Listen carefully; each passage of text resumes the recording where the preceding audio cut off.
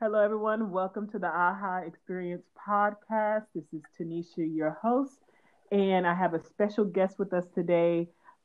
This is Reese, and she is from LA.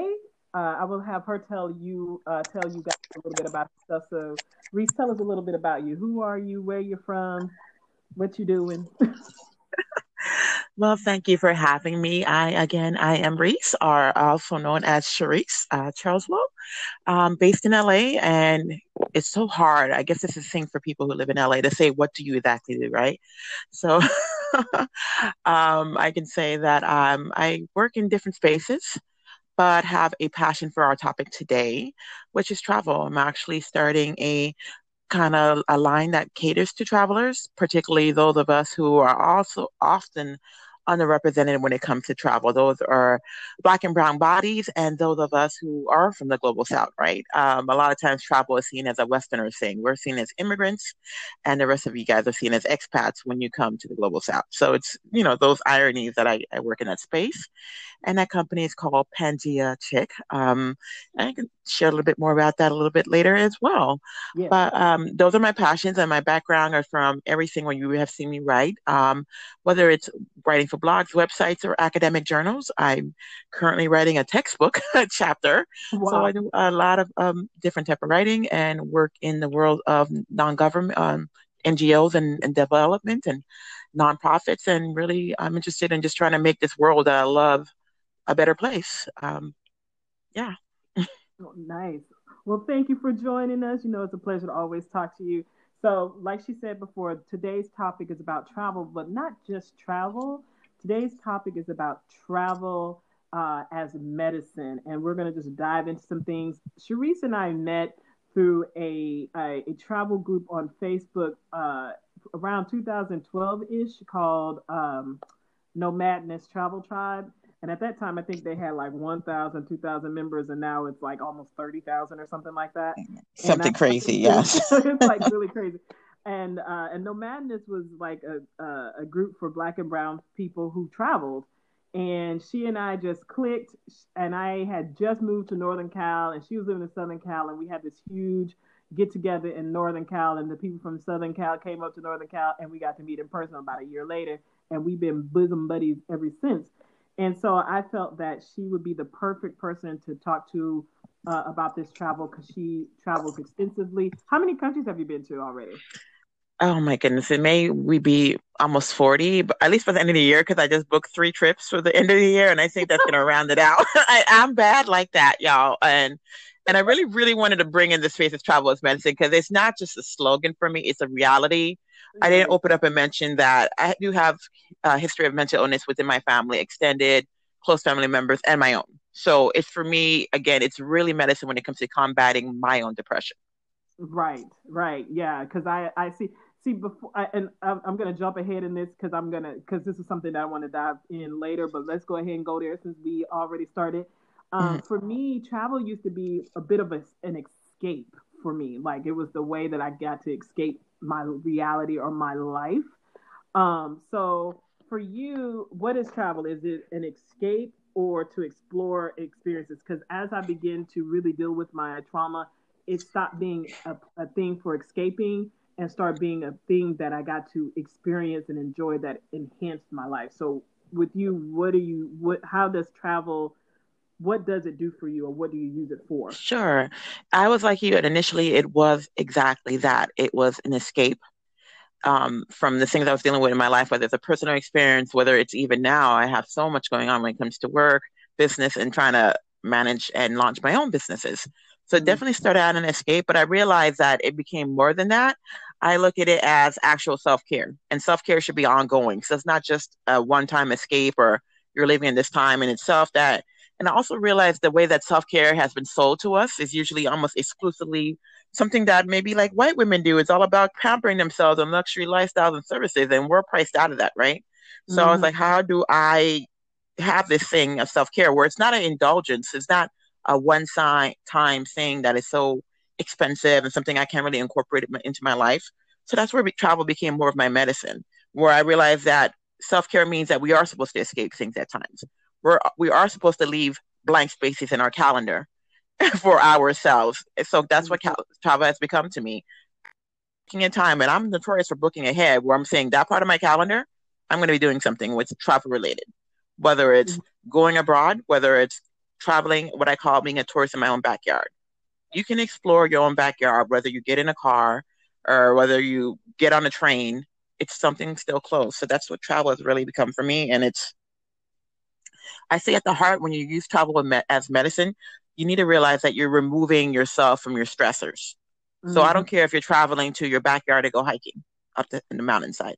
You Mhm. know, that all you're doing, and you really should doing if you're using travel as medicine, is saying my stressors are something in my environment. They may be work related, they may be family related. So that means you need to travel by yourself because that's a stressor. So you, again, it's giving removing all these stressors is the most important thing. Is that it may be leaving your cell phone behind so people can't contact you. Maybe not bringing your laptop because you know yourself and you know you're going to work if Mhm. you bring that laptop. And again, if your stressor is work related, why would you bring that during your time of self care? Why would you? So, you know, those are the things where it's no longer just an escape for me. It's my upkeep. It's my self care. It's my way of saying these are the moments for myself. Some people take their, you know, upkeep for their chronic illness. Some people are taking insulin. Someone are taking pressure pills. I utilize travel. Yes. For me, like one thing that I noticed when I was living in California and I was not making enough money to try, I was barely making enough money to like survive, right? And I couldn't travel for almost 5 years. I was literally stuck in the United States and in California, in my city in California, because I couldn't afford to go anywhere for five Mm-hmm. years. I started dealing with massive depression because, like you said, travel for me is self care. It is medicine for me. Like for me, like travel also allows me to get outside of myself and focus on something else. It allows me to meet people, explore them, their culture, their Absolutely. food, their environment, and I can start to look at my own personal environment and love it for what it is, or accept it for what it is, and then have these other beautiful experiences. So, what would you say? Because you work in NGOs and nonprofits and stuff, so you know what it's like for people. You probably deal with people who are low income or don't have money. What would you suggest that they do? Because that's the other thing. See, people feel like travel is a luxury, but what we know is there's a ways around it. Like I know I've booked a ticket to South Africa from Northern California for the price of two pairs of Adidas one time on a website. So, what would your suggestion be for people who may feel like they can't afford to travel, even if it's out, Mm-hmm. even if it's within the country? What would you suggest they do?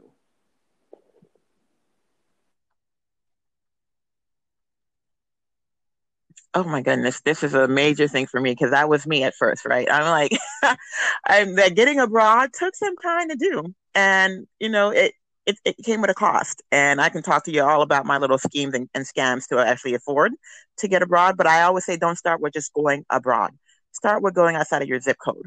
Let me share that before I even knew what a hop on, hop off bus was, I had a mother who was an immigrant to the United States in a way, and I know what it was because of a practice that she did when when my father moved us out here to California. She really wanted to get oriented to Southern California and Los Angeles.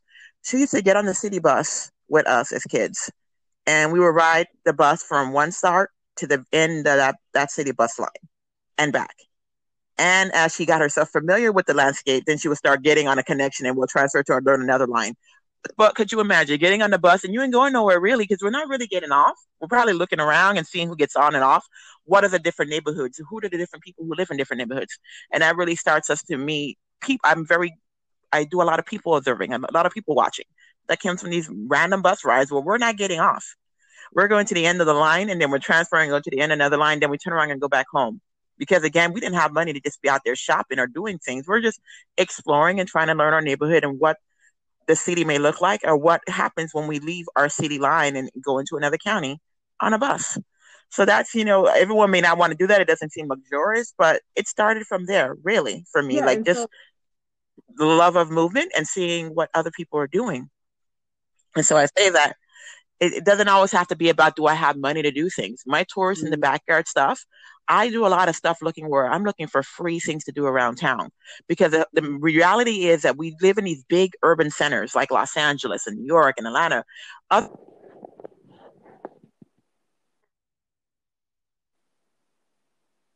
you're breaking up.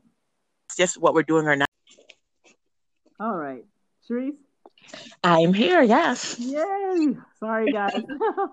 So we were in the middle of a conversation and then the recording dropped. So you were saying about what you were talking about was traveling in your own zip code or getting outside of your zip code, excuse me. Yes, correct. And I'm not sure where it dropped or left off or what you guys heard, but I was explaining that I learned about what a hop on and hop off bus was, basically because I had a mother who moved to the States in Southern California and took us out on the city bus lines. And we rode those bus lines from our stop to the end of the line and back. And yeah, we weren't hopping off till we got back home. We didn't initially have money or anything to actually go out and do. My mother made a lot of my clothes when I was a kid, but it was a way for us to, again, kind of explore the terrain around us. It was for us to familiarize ourselves and orient ourselves to the city. For my mom to learn neighborhoods, so we learned different neighborhoods, who lived in what neighborhood types, and what were available in different neighborhoods. So you start learning the routes to get to the museums and things like that, and things like the museums and hiking trails and parks. All these things are free ways to travel. They're free ways to get out and learn your city. Whether you're taking a bus, whether you have enough money to pile some friends in a car and do a road trip, you can push past your zip code, go to another part of the city that you haven't been to. A lot of us get so caught up in our day-to-day work that we only drive the route from home to work. We don't know about neighboring cities. And it's like, ooh, on that side of the hill, I've never been over here. You're like, it's 25 minutes from your home. But you didn't take your time to go this direction because this is not the direction to work. So you can start, that's how I started out with traveling, really becoming an expert in the area that I currently live and what's going on in my backyard, and then branching out from there to probably adding another 2 hours to go to another city outside of my own or a county outside of my own and expanding. And that eventually took me to wanting to go abroad. But we start from what you can afford. And it's getting out of your own zip code and learning it and what's going on. There's so many great free events and low-cost things to do and expanding from there. Again, it's removing yourself from an espresso and thinking like a tourist in your own backyard. So if you're going to go and explore your backyard, again, remove your stressors. You're only going out there with your eyes open to see what you can observe and do. Yeah, I find what you're saying very like I connect with it, I should say, because I remember when I moved to New York City, and I had a car when I moved to New York City in like 2002, and I used to drive around, and I would take the trains and stuff, and I would be around people who say were from Brooklyn, who had never been to Manhattan or the Bronx or Queens or vice versa, and I'm like, what do you? I'm like, you just take the train 30 minutes and you're Yep. in the borough. What do you mean you've never been to Man? Like, I could never, like, that, like, made no sense to me. Anytime I move to a new city, I'm always taking the public transportation to kind of get to know the city itself. When I lived in Oakland, I knew people in Oakland who had never been to San Francisco and vice versa. Like, I just did not, at least So how go, to fathom, right? You're like, yeah, how? like, why? It's like at least go to have the experience. And if you have an experience and you don't like it, then you don't have to go back. But at least, you're not building your life around what other people say about something, especially when it's right there. And so for me, it's like, get out of your city. Like I'm back in Houston, and Houston has changed so much. Like I need to explore it. I just haven't had the opportunity to, but that's something that I plan to do for the spring is every week I'm going to go to a new place just to see not even a new place, but an old place that's changed to see what it's like. We have free museum days on Thursdays here. So I'm definitely going to take that up. Why not? Like take your kids to the museum if you're family, or take yourself to the museum, and then kind of like branch out and get to know other things. Cause that for me is very important when I'm in a city, or if I'm feeling like I need to have some sort of infusion of something different in my life. So That last statement that's the key right there, using travel as medicine, something different in your life. You yeah, have to disrupt the mundane. You have to disrupt the stress. You have to disrupt all those things. And it's just bringing something different to your life. And even if it's doing it in your own backyard, as I call it, a lot of times when we go abroad and we spend money to go to places, what are we doing when we go abroad? We're going to check out food, we're checking out the museums, we're checking out cultural events. Yep. Apply that to where you live, so it's the same type of thing. It's so true. Oh my God. And that's just, yeah, for me, it's very important because like, especially in Houston, Houston is so multicultural. Like, I could probably spend a year here. Like, I won't because I like to travel too much, but I could probably spend a year in Houston without traveling outside of the United States because we have so many cultures here. I can go to each side of town and I'm experiencing a different country. I can go eat food in a different place. The neighborhood my mom lives in, literally, I could drive up and down the street for about 2 miles, and I've been to China, Vietnam, India, Pakistan in one trip Mhm. because of how many different types of people. Mexico too, because well, we have. Let me rephrase. We do have a lot of people, immigrants from Mexico here, but the food is different. So Tex-Mex food compared to like Mexican inspired food in California are like two different things, right? Night and day. Night and day, Yes. night and day. And so even that is like a different experience, and say you just want to explore the cultures within the United States. In Houston, we have Black people from New Orleans, Louisiana, North Carolina, Georgia, New York, California. The food is different. So I can even do that. I can go down the street and have some Cajun food or some Creole food or whatever, and I'm having a different experience because for me, I travel for food. So See, that's that foodie. So you're bringing that foodie culture home, yes, and that's really what it is. I travel for food. People are like, so why haven't you been to this country? Have you seen their food? Why would I Yeah. go there for a week? I ain't go eat. you know, like no. And food is a very important part of culture and Yeah. learning about different people. So if you are traveling, you should be trying out the food, trying out one dish, trying out the drinks. I mean, I find when I go traveling that I always got to have a cocktail or a beer or something that is representative of that particular country. Yes. Like I got to try, your version of that drink or your version of this alcohol or rum. I mean, I come back and then, yeah, I'm checking bottles with me on my, if I'm not doing team carry on that day, I'm going to check a bottle back and bring it. Cause again, that's something that brings that culture home with me. And the flavors that I remember while I was dining and having that great meal with this bottle of beer or wine or whatever it is that I brought back with me. Exactly. Because for me, I always tell people when they ask me about travel who haven't traveled, I always say the first two things, if you ever want to learn about a culture, the first two things that you learn or you experience, excuse me, you experience is their food and their language. Those two things Mm-hmm. in and of themselves will tell you a crap load about a culture. So like in India, in the South, the food is loud. It's got a lot of spices and herbs in it. Yeah. Guess Ugh. what? The people are loud. You know what I mean? Like it's just Uh-huh. really, it's very, very interesting when you travel and you start to really connect like the food and the language and the with the culture and the people themselves and how those things inform those people in particular in my experience. So okay, so I have two more. I have I'm feeling there. I'm already like falling into. I don't know. Sometimes I go from being very visual for me. So hearing about those flavors, I start smelling and tasting them myself, listening to it. I'm like, yeah. Mm-hmm. I'll be up in here cooking for my mom, and she was like, "Girl, you just be cooking." She was like, "What is this? What do you put?" I was like, "Yeah, I learned this when I was in such and such country." And it's not even that I learned it. I'll Oh eat the yeah. food, and I'll be like, "Oh, this is this, and this." And then and the only way I can't, like if I'm eating something and I don't know the spices if I had never tried it before. But usually, Mm-hmm. But you're trying to take the flavor and figure out.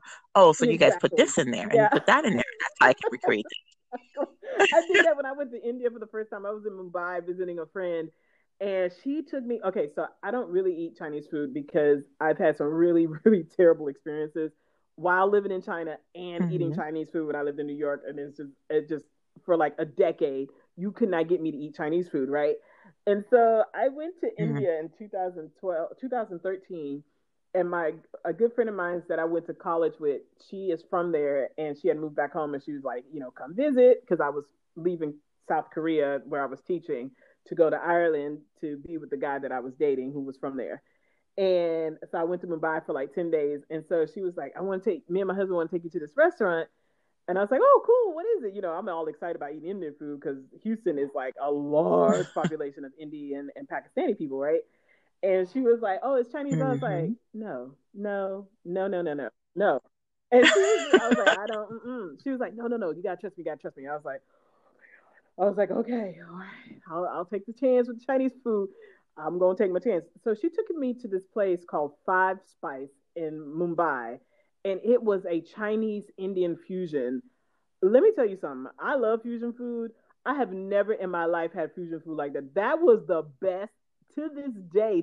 Almost 10 years later, the best fusion food I've ever had. So it's basically like the Chinese like noodles and rice and stuff like that with the Indian spices and flavors. And it was like the best food I've ever had. We went twice. I'm so tired. Technology is sometimes the enemy, but I it know is. that's okay. We're gonna get this out because I'm gonna edit the hell out of this. I know. I understand, girl. I was like, we too far in now. So anyway, what I was gonna say was I was gonna ask you two questions, Sure. but I'm gonna ask one first and out of order because you mentioned that your mom was an immigrant. So even were you born in the States or were you born overseas and brought here with your mom I was like you call a little anchor baby, so she came here and had me, and then I quickly afterwards went back to the Caribbean. to the Caribbean? Okay, Hmm. so when you were traveling, so you're technically but not technically an immigrant. So you grew up in an immigrant family. So that has a Yes, I different did because my father was from a different Caribbean island, so my parents were not from the same island as well. And then shortly after, my parents went their boat ways, and my father returned home to the Caribbean. My mother stayed and remarried and married someone who was from Ghana. So that's also I call myself tricultural. I know the U.S. and the lifestyle here. Then I had that African upbringing from my step family and stepfather, and then I had the West Indian upbringing from my own family and my own background and time spent home. So yeah, tricultural. Okay, so when you travel, how does that sort of immigrant sort of fusion in your life growing up, how does that inform your travel? Like, how does it change the way your perception or the way you see things when you're traveling, or how do you use it to inform your travel? Yeah, I think because I'm used to being the other in the US, when I travel, I still have that mindset. I don't feel like a Westerner going to that country. The global South is still very much part of my identity. I know what it was like to grow up on in the islands and having people step off of cruise ships with their own preconceived notions of who we are and what we were like. Um, Coming back to the States and having your accent mocked in a way and everything was, hey, man, hey, man.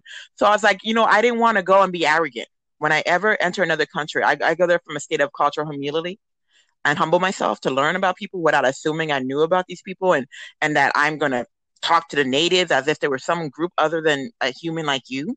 So I'm very much when I enter a space, it's not from a position of superiority or understanding that, oh, I'm spending my tax dollars. You guys should be grateful. No, I don't care if the economy is based on tourism. I grew up in a place where the economy was based on tourism.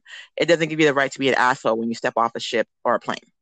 So Mm-hmm. it's going there with a respectful manner of looking. And then again, having that mindset from being the global south is like, why are we dependent on tourism?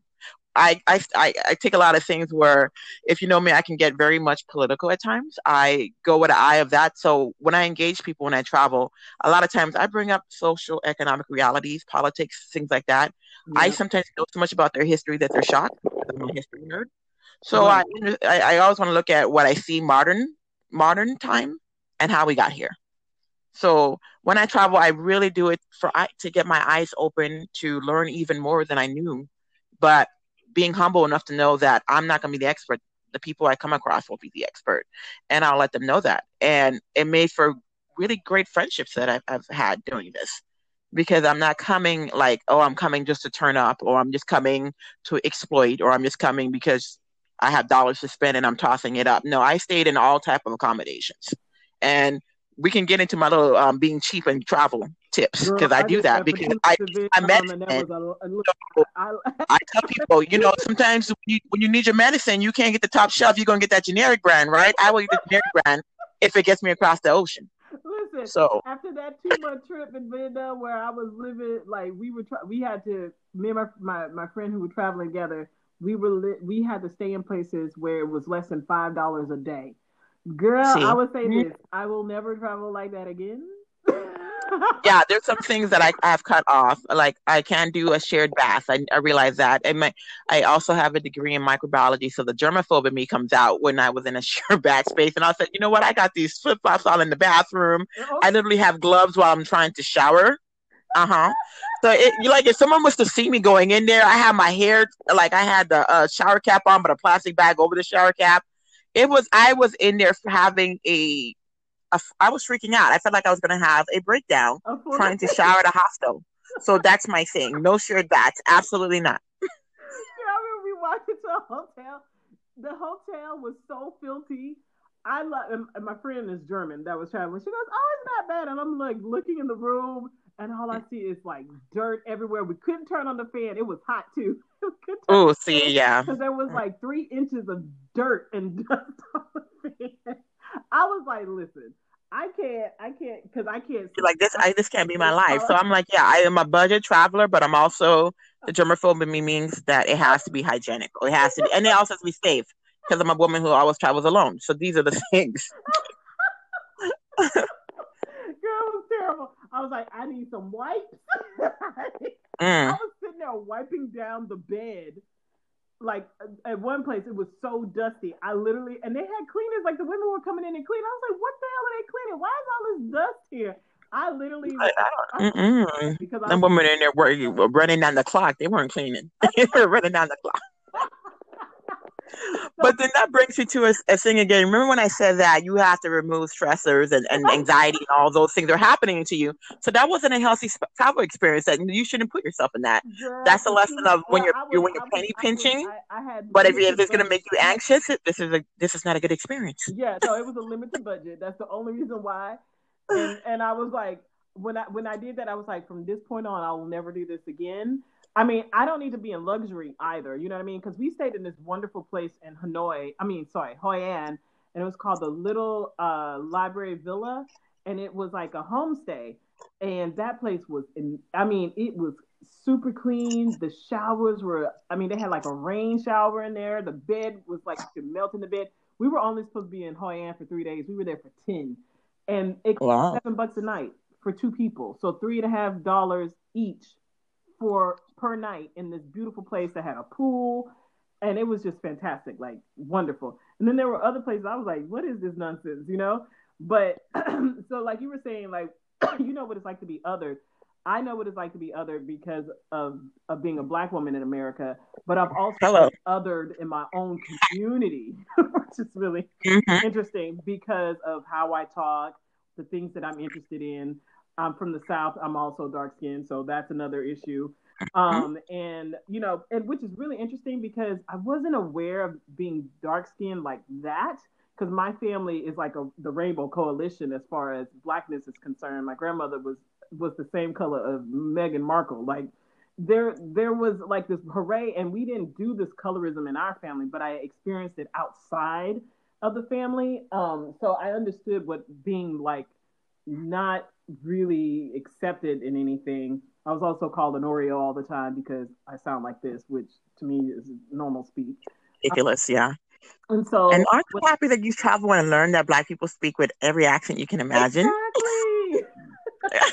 So Yeah. yeah, so for me traveling, I it was great because I never felt like an other when I traveled, no matter where I went. Never Hmm. ever experienced that. Because people would always, I would have a lot of black people ask me, well, you've been here. What was that like? How do they treat black people? I was like, they treated me fine because I went in, having an understanding that I was outside of their culture, so I respected it. But at the same time, I felt more at home in other places than I did in my own country. And I I don't. understand that. I also don't take with me because there's two type of travelers, right? That are from the. Mm. They either go in like you were saying with the arrogance, I got money, I'm gonna spend it, or they go in these poor people. I just need to Uh, throw all my money at them. Mm-mm. yeah. Listen, I was in Vietnam, and them people, because it's based on tourism, okay? And a lot of the thing they see a Westerner, and they will drag you. I mean, and it's funny, and so I sit back and watch it, you know, and I was just like, no. And then I had like these Europeans, but they're poor. I was like, do you see poorness here? I don't see poor people. Do you see poor people? You know, and it's like you have to go into a place and see it for what it is versus going in there expecting something and then that's what you see. You know what I mean? And so for me, traveling is fun. And even in Vietnam, I cannot wait to go back to Vietnam because the people there were just phenomenal. Like I had so much fun with them. I connected with them. Yes, I had the weird experience where people would laugh in my face because they were just not used to seeing someone that looked like me. But you can't take Mm. that personally. I also think the reason why travel for me is more fun. I don't take my Americanness with me, if that makes any sense. Like, No, absolutely. I was just going to point that out yeah, because I travel with that U.S. passport, right? But there's a blessing in being able to blend in. yes, So, as people who are traveling with a U.S. passport who are Black, there's so many blessings in that.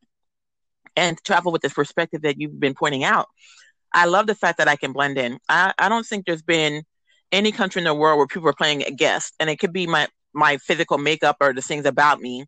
But I've gone to countries where everyone assumed I was from that country, yeah, or if I did assume I was from that country, they thought I was from other country. And I'm like, and I don't say nothing. I just smile and nod. I'm like, I love the guessing game because they cannot figure out what the hell I am, yeah, and I love that because that really shows a connectedness, and that really, so if you can't figure out what I am and where you think assuming, then yeah, I'm doing a good job of not bringing that Americanness with me. yeah, If you didn't make the assumption that I was an American, I'm doing a great job. I am blending in, right? exactly. Despite what the passport is saying.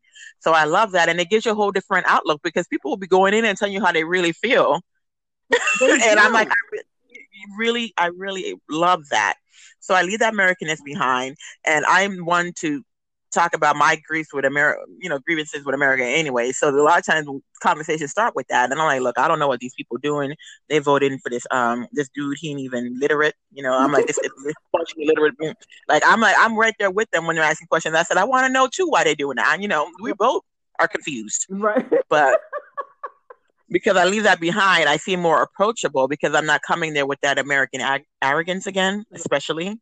And people find you to be a bit more approachable. I've telling some of my friends who are completely Lincoln American background, I was like, just tell them you're Canadian. Just go in there and see how that works. Hide your passport. Blend in that way. Right. But even not just American arrogance because there is that, but I'm specifically talking about Black people in particular. We expect because of how we're treated in the United States on a whole. Not we, because I don't have Mm-hmm. experience, but a lot of Black people that I talk to about traveling, they expect the same sort of racism and sex. Oh yeah, the first question I get, no Yeah, matter where I go, how yeah, do they treat you? How do they react to you? exactly, I was like, what do you mean by that? I forced them to explore that with me a little bit more. I'm like, what do you mean by that question? exactly, Oh, exactly. Because so Black people there, they're probably racist.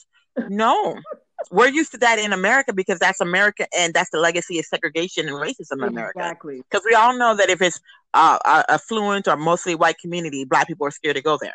I used to live in one. yes, exactly, In Torrance, and my friends were like, "Ooh, I can't come down there and visit you in Torrance, California." They don't, they pull over Black people when we drive in those streets, right?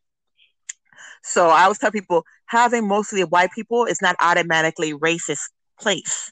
That's something that you experience in America because of that legacy of racism and segregation. But no, I can go to a country where it's mostly white people in that particular country as a tourist, and my race has nothing to do. I am blended in. I am treated like a human being first. If men approach me, they're not approaching me like, hey, you date white guys, or they have these preconceived notions. They're approaching me because they see a woman they're attracted to. exactly, That is it. So I don't have to move into certain spaces worried about my race. Racism happens all around the world, but not to the degree that you experience it in the US. And I talk to people who leave the US for the first time, and they talk about the weight off their shoulders. They're like, oh my God, like people were just talking to me. Like it wasn't like, talking to me as a Black woman or all of the things that go behind that or dismissive of me and my concerns because, you know how you people are. There's none of those phrases in the country where there's not many of you people to begin with, right? Right. So they don't have that legacy in history there. So you're just a human being. And for me, that's like European country that doesn't have a history of enslaving people, right? Because Exactly. something I mean, Eastern Europe is is completely South and Eastern different. Europe. You go to Northern Europe, completely different. You go anywhere France, past France, England, forget about it. You might be experiencing the same things right? that If you you go notice anywhere in past the France, U.S. as an Probably slightly worse. The U.S. is probably slightly worse, but you're gonna recognize it. We're yeah, really good at recognizing microaggressions and all these things at this point. exactly. And what I found in Europe, it took me a long time to realize this. But what I found in Europe, in Western Europe, particularly the countries that were involved in the slave trade, um, or imperialism for that matter, is that they have fine tuned it. Because for a long time I was like, I don't want to be in the United States. I'm going to go to Europe, over there at least it's better. But then I started seeing how they treated their black people in their Mm-hmm. country. They treated me different because I was American and black. But Oh yeah, their own black France is a key people, country for that. yeah, Mm-hmm. they treated their own black people differently. And so it was very interesting, like this whole situation going on in Britain. Like, I used to think Britain was, Brexit. and, Mm. and I'm like, nope. Yep. And Mm-mm. so, And I kind of knew that as well about that because I've had, my a family, a large amount of family in England. So we would talk about, one thing I said, well, they're not shooting you down in the streets like police brutality in the U.S., but there are some things there. And people would talk a lot about how come there's so many black actors from England in the U.S. I said that because there's not many black actors on television and media in England. They can't get jobs in England. yeah, That's that undercover racism that you guys don't know about. yeah, They have to leave England, even if they're classically trained actors, to get jobs. yeah. And that's the thing. And so for me, it's like what I do love about travel is I get to let go of this idea of race and racism. That's the thing that I love about traveling because I don't want to be trapped in my body, so to speak. You get what I mean? Like I Mm-hmm. don't want the first thing that I have to constantly think about is my skin and my gender. Because to be fair, I tell people most of the time that ask me that question, I'm a woman first, then I'm black, and people could never understand that. And I was like, that's Mm-hmm. because being black is only bad here and in Western Europe, but being black in other places is not even there. It's not like, oh my god, you're black. It's not that. Yeah. But I Although was I would say being in Asia, we all can talk about, and like if you bring your camera in my face one more time or try to sneak another picture of me, oh I no, might slap you today. You get those moments where you're just like, okay, you guys, I get it. You haven't seen many bodies that look like mine or right. features like mine, but sometimes it's a bit much. Yeah, it could be over the top. And because when I lived in China, I don't know how many babies I got stuck in my hands and pictures taken. So you know, But yeah, I had the babies in hand thing, and I was like, "Whose child?" Because it came in my hand so quick, and I had to catch it because I didn't want it to fall. But whose baby is this? and the thing too, the other thing that I because this is something that I learned when I was in California was about the Black Panther movement that I didn't know. I did not know that the Black Panther movement was international. Because I was living there during the 50-year anniversary of the Panther Party and how they were like working with the Vietnamese government and the Koreans and the Chinese. I mean, they were everywhere. And so my Mm-hmm. experience is like, oh wow, like for example, when I went to Thailand, I was in Thailand for a few months last year studying tantra and yoga, and I went to get a tattoo done at this tattoo place on Koh Phangan, and the guy who ran the place, who was hilarious, I swear. I always tell people too, and this is why I find these racial things an issue for me, because when you really start to go outside of the Western sort of concept of race, you realize everybody looks the same. And so, Oh, we're all some degree of brown. We're some yeah, shade of brown. Some whether it's a lighter yeah, tapioca brown down to the deepest, can't, richest ebony brown. can't Outside of tell. that, the majority of the world falls into that, and they like to call us a color, right? Yeah, I'm They're like, like no, no, no, people no. color. You're like shades of brown and beiges, and that's it. That's really what we are globally. The Exactly. majority of us. The majority of the world, because I was the guy who did my tattoo.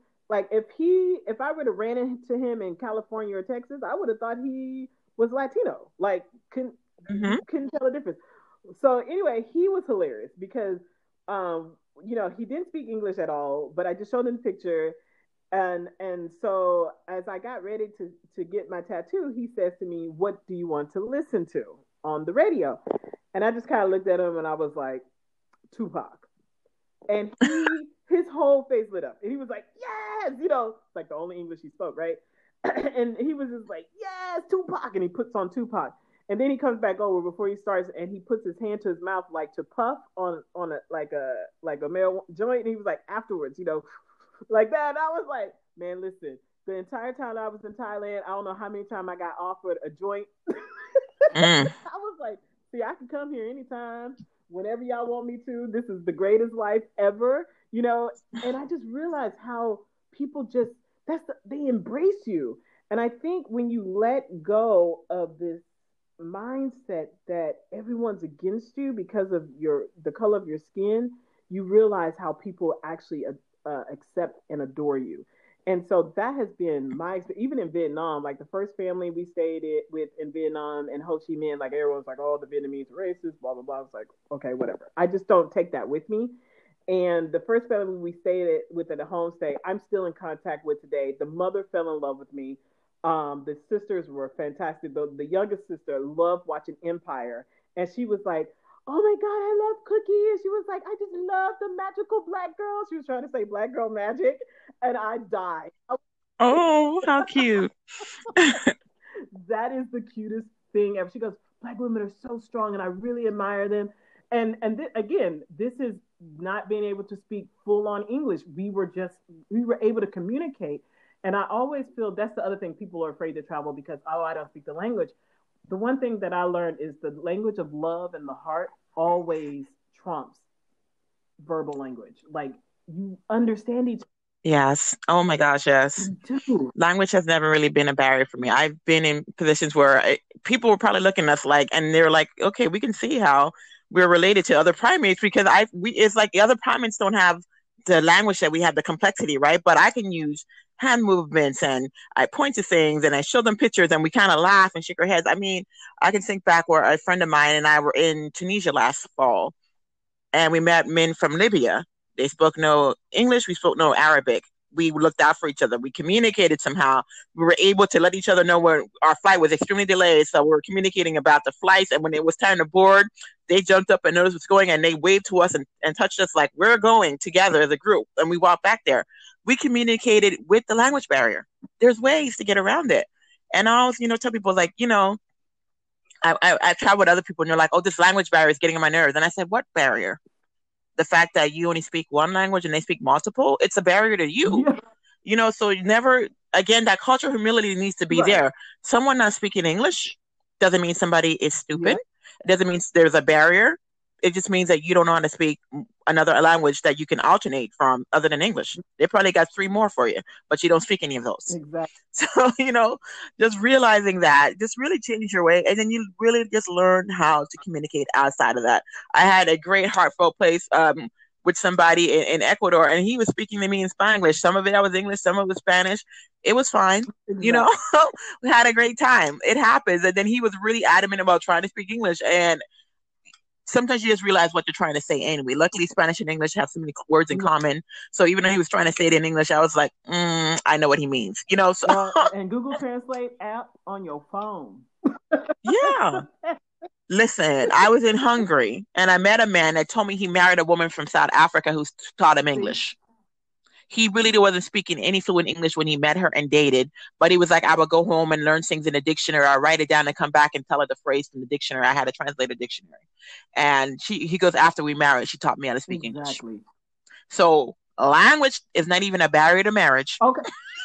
Because if you because we can speak the same language and be speaking this, and we could be speaking the same language and still be misunderstanding, saying something different, or expressing our needs differently. And so for me, it's like even language is not like I learned Italian. I'm no longer fluent in it. I mean, unless you drop me in the middle of Italy, in about 2 or 3 days, I'm talking. But it's not really fluent. That's the whole thing. Yeah. that learning you learn by Yeah, immersion. That's exactly. one of the best ways to hurry up and learn. Exactly. So that, so let me finish this thought, and then I'll ask you the next question. So for me, I don't really like doing short travel trip. Like my goal in life is to be able to go and be in a place for at least a month or two, so I can completely be immersed. I love I love that, and that would be my goal too. But I'm very much of an advocate of going with what you have right now. I'm always tell people life is short, and if you're waiting until you have the funds to travel for a month or the time off for to Exactly. travel You'll for a never month, do you're it. not going to travel. You'll never do it. So Yeah. you'll never do it. Like I said, start out where you're at and work your way up to that because that may be the ideal, but you might wait and turn around and you're 55, and now you say, "Well, I'll just wait till I retire to do You that." might not. You're missing out on a lot. I always tell people that you might not make it to retirement. Why put it off? Who told you tomorrow is going to be there? Exactly. I said a lot of people who were planning to see today, they were looking forward to something They today, and they didn't didn't wake wake up. up. And for me, And they had plans, y'all. They had something going on exactly. today, but they didn't make those plans. Exactly. So for me, it's like do it, and it's really a shame too that most people don't even leave their town. And Oh I yeah, think there's a certain gene I think they recognize in people who like to explore. Those are the ones when yeah. we were all in Africa, and there was a group of them that was like, "Oh, let's go check this place out," and they started walking, and they ended up Those in of India. us had to go up to Yeah. the hill and see what was on the other side. I have that explorer gene. I'm like, all of us over here, it's getting kind of crowded. What's on the other side of that hill? And I would walk down that hill and take that hike. Like, it must be something else over there. And I get there and I'm like, ooh, I see the ocean. Let's see how far that goes. And you want to walk to the ocean and go a little further. I That's was me. cracking up because I was like, they started walking, ended up in India. The next thing you know, they were in Malaysia, and then they ended up in Bali. And next thing you know, they were in Australia. And where the hell did they go? And there's an actual gene.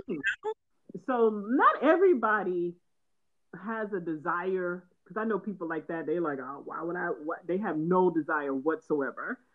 But Yes, I have a friend like that, and this person wanted a relationship with me, but I was like, we wouldn't yeah, work because of that. it just wouldn't work. You're okay with spending your life in your home, and you don't even go out in your city. Where I'm like, that will be cabin fever for me, and I need to go. My passport needs to get stamped. I can't do this with you. So as much as he's a great guy, I'm like, I would grow to resent you if I was to date you because you would have me locked up. First of all, my depression would be horrible. You'll be like, who are you?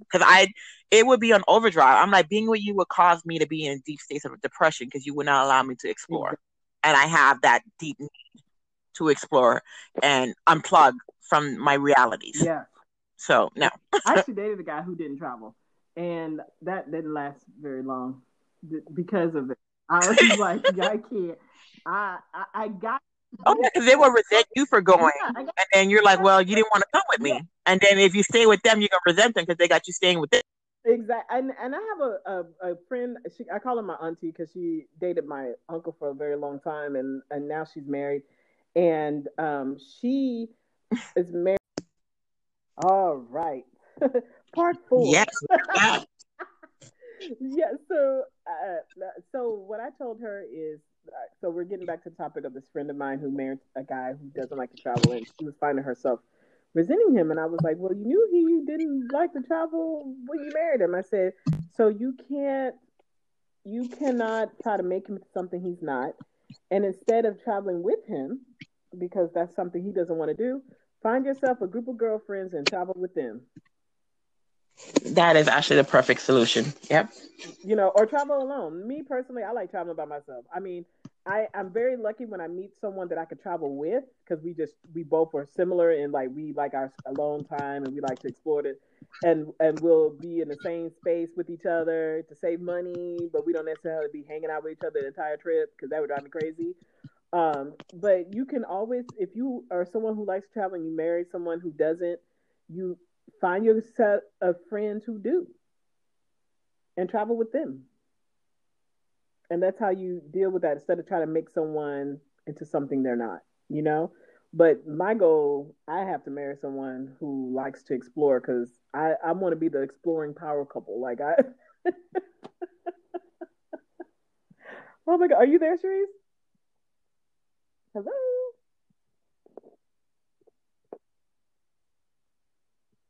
I think her call keeps dropping too.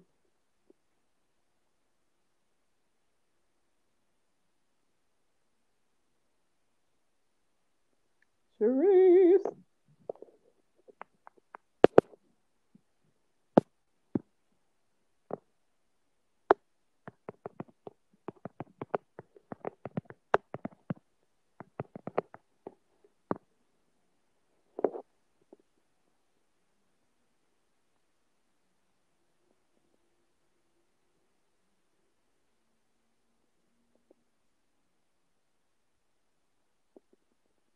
We're having some technical difficulties. Oh, there you go. Hello? Yeah, can you hear me? Sorry about that. Yeah. I was like, she must be at the Okay. wrong button. No, but I was listening and inputting. I was like, I don't think I'm being heard, but I did. I love what you said about when it comes down to a relationship, having somebody have that mutual love for travel.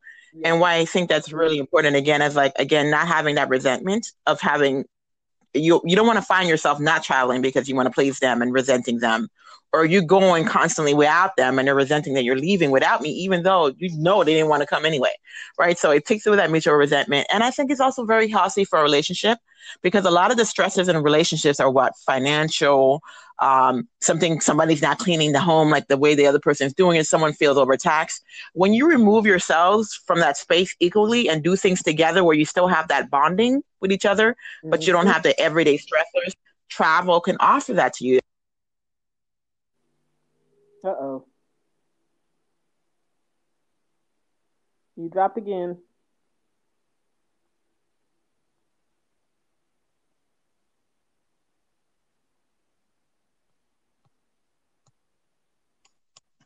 Hello?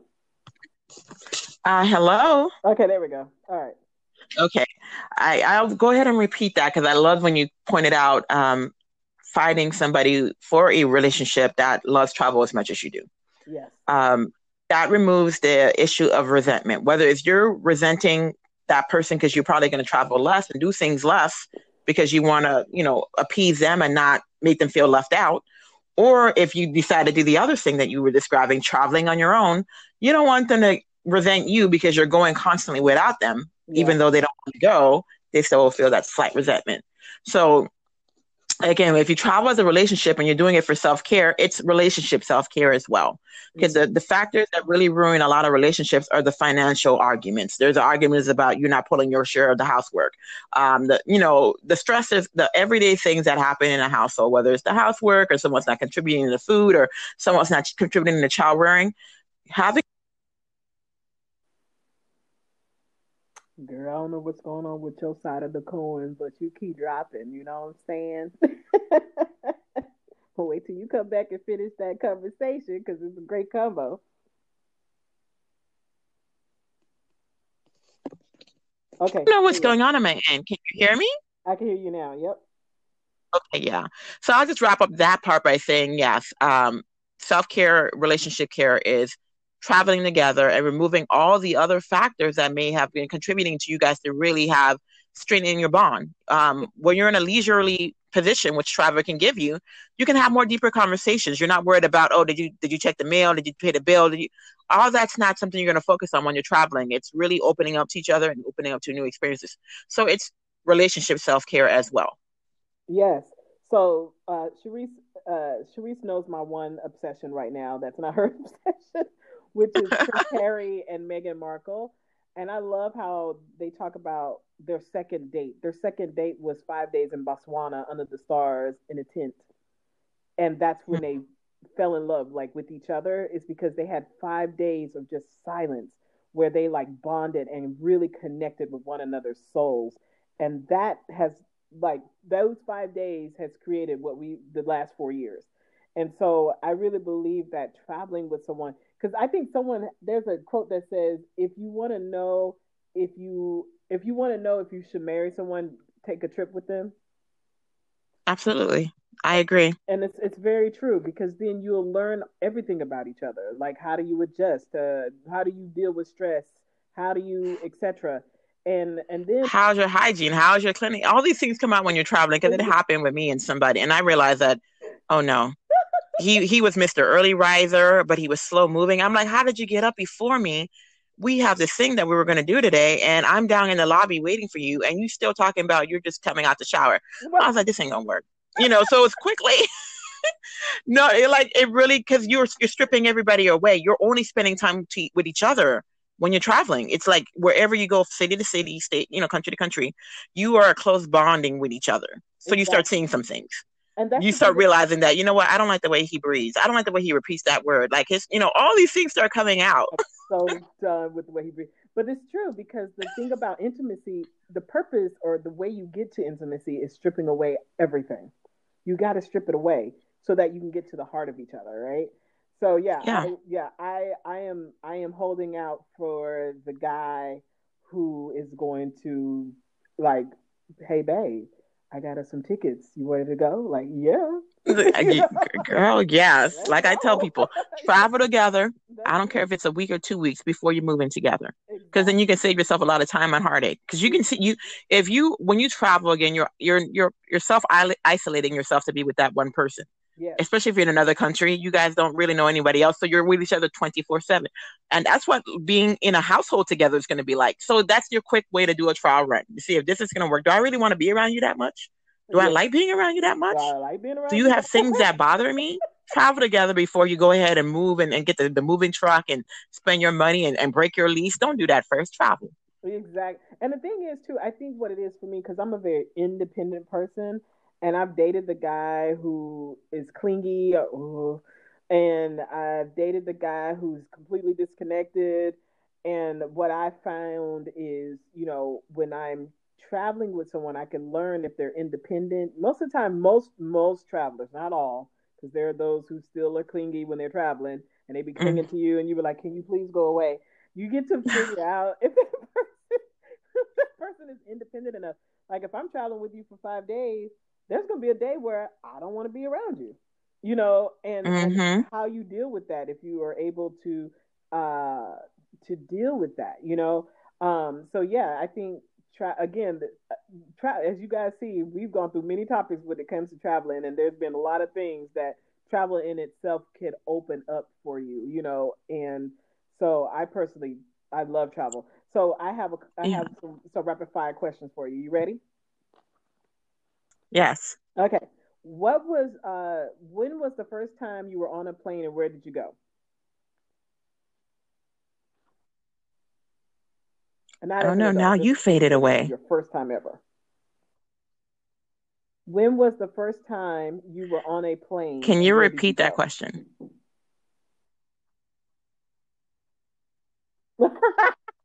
I was a newborn heading back to the Caribbean. Yeah, I mean it. I don't remember, and that's why I think I have no fear of planes. I have no problem sleeping on planes. You know what? You just made me connect something here.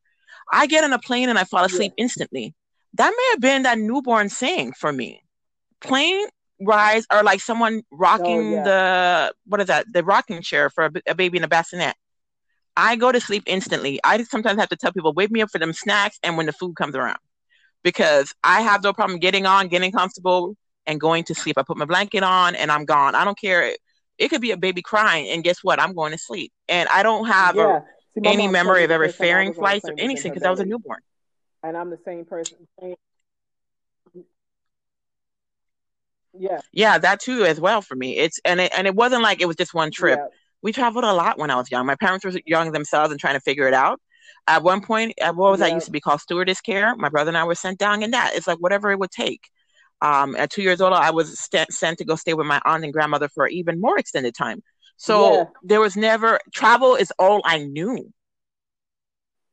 That's the reality of it for me. It's just Yeah, I am at this yeah, point. exactly. Like for me, like I have or three real big travel experiences because I actually didn't get on a plane like a recollection of actually been on a plane until I was 18, and that's when I was flying to Orlando, Florida, to do Mhm. boot camp for the Navy. First time I was on a Wow. plane, Hmm. but I have a memory of me and my mom being on a Greyhound bus and traveling to Lula, Louisiana, where we Hmm. stayed for like 7 months on the Mississippi River, where I was throwing rocks at moccasins in the water. Like I have a real strong memory of that. or going to Dallas when I was in high school because I used to sing in choir. And then my major one was the whole summer of when I was, how old was I? I was like 8, I think, or 9, maybe a little bit older than that. 9, I want to say 9. And my mom was dating a man who drove 18 wheelers. And we spent 3 months of the summer, I was out of school, and we traveled from Texas to Maine, dropping off loads. And I learned Wow. how to read a map at the age of 9 because of that. And I just like, and I think, I've always been someone, even at a young age, I will look at the sky and go, what else is out there? So I've always been curious. And when I had the opportunity to be stationed in Sicily versus being stationed in Virginia, I got stationed in Sicily. And that was the first time I left the country. I was in Sicily for 2 years. And so that was my experience of traveling. So Mm. let me rephrase that question. When was your first time on a plane that you can recall, and where did you go?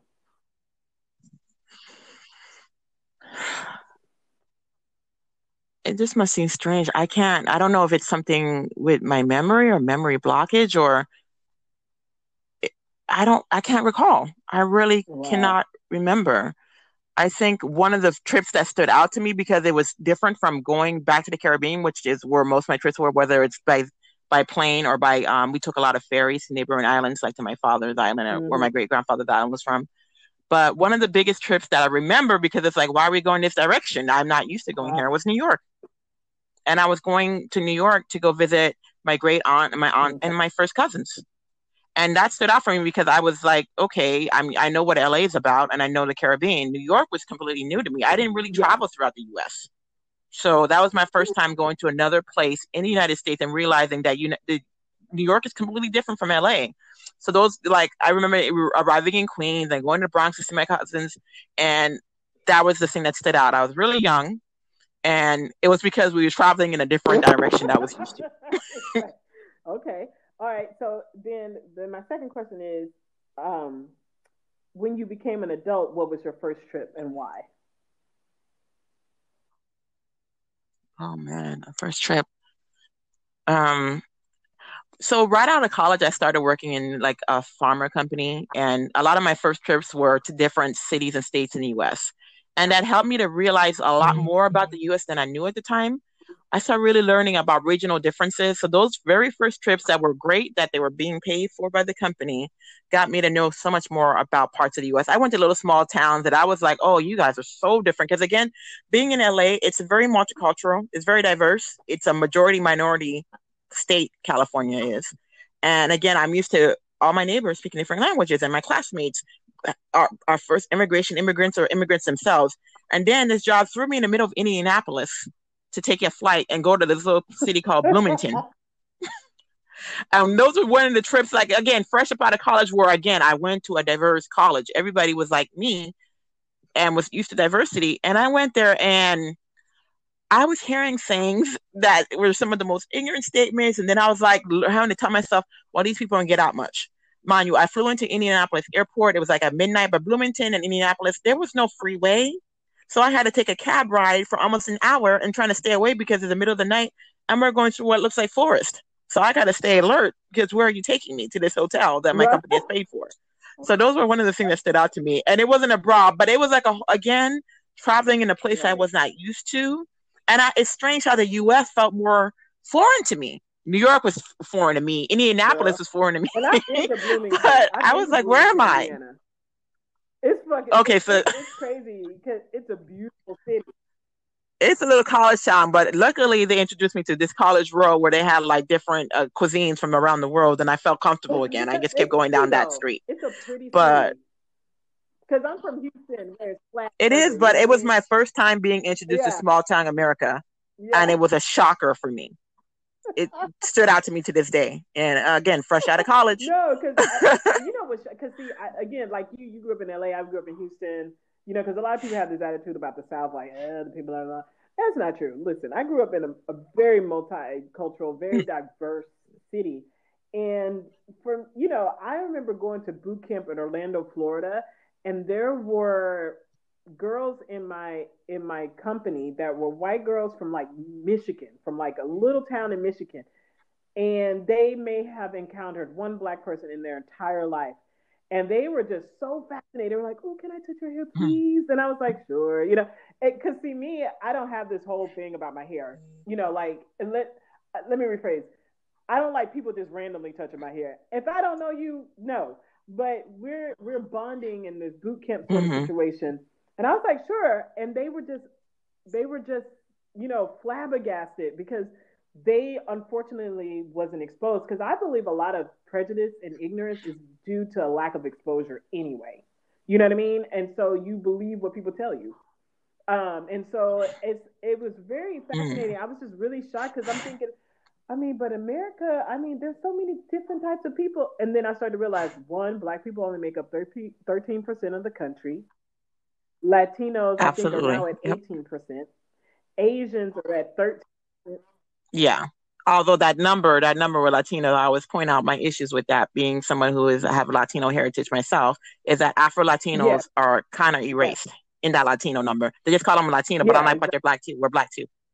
So that's my problem with the way the census is done. My own Right. personal gripe about how we are not accounted for Well, yeah, correctly. because now, but I know in Texas they put Hispanic, non-Hispanic, and then the next row is black, Asian, white, or something else. So I don't know. Yeah, but a lot of the counting I still see. Even I changed the forms in my current workplace. It was if you, the minute you put Hispanic, then that was supposed to be. They say, oh, Hispanics are multicultural, or all these other things are multiracial, and that was it. So then we didn't count you as black or anything else. Once you hit Uh, Hispanic, you're Hispanic.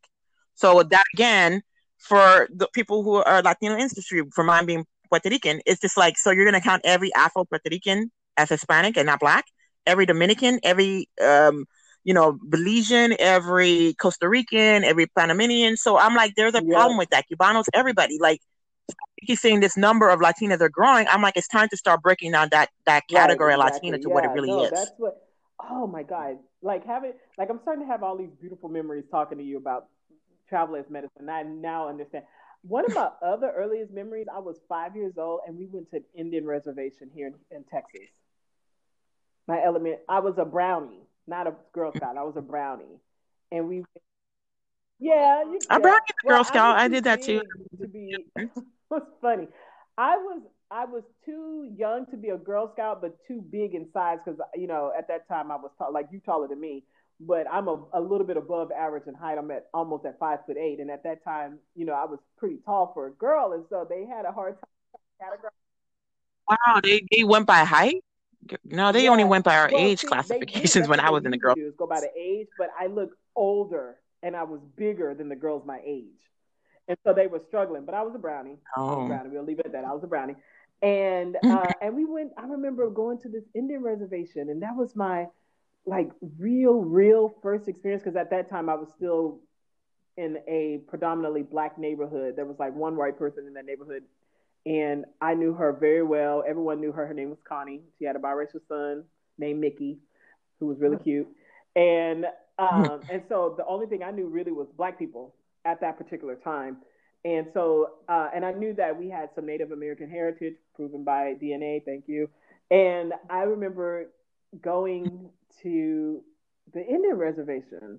The one that we went to was kind of celebratory, but since then I've gone to Oklahoma and I've seen the life that they live, and it really saddens me. I didn't realize, but Mm. at the time when I was a kid, it was very, very different. And gotten to sit in a teepee. I remember churning butter. I remember, like all these things like coming back to me. And I think that was probably what opened me up to having these different experiences in life when it comes to meeting new people, traveling, asking questions when I travel, getting to know people, being flabbergasted and astonished at how much in South Korea, those kids knew more about Black history than most kids in America.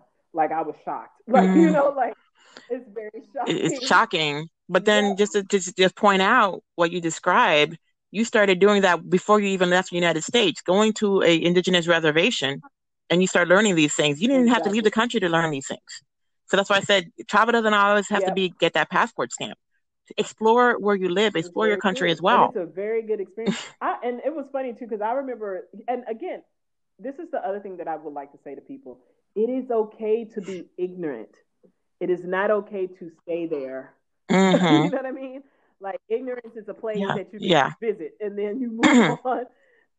Because I remember going to Oklahoma for the first time to visit a good friend of mine, and I was about 24, 25 at the time.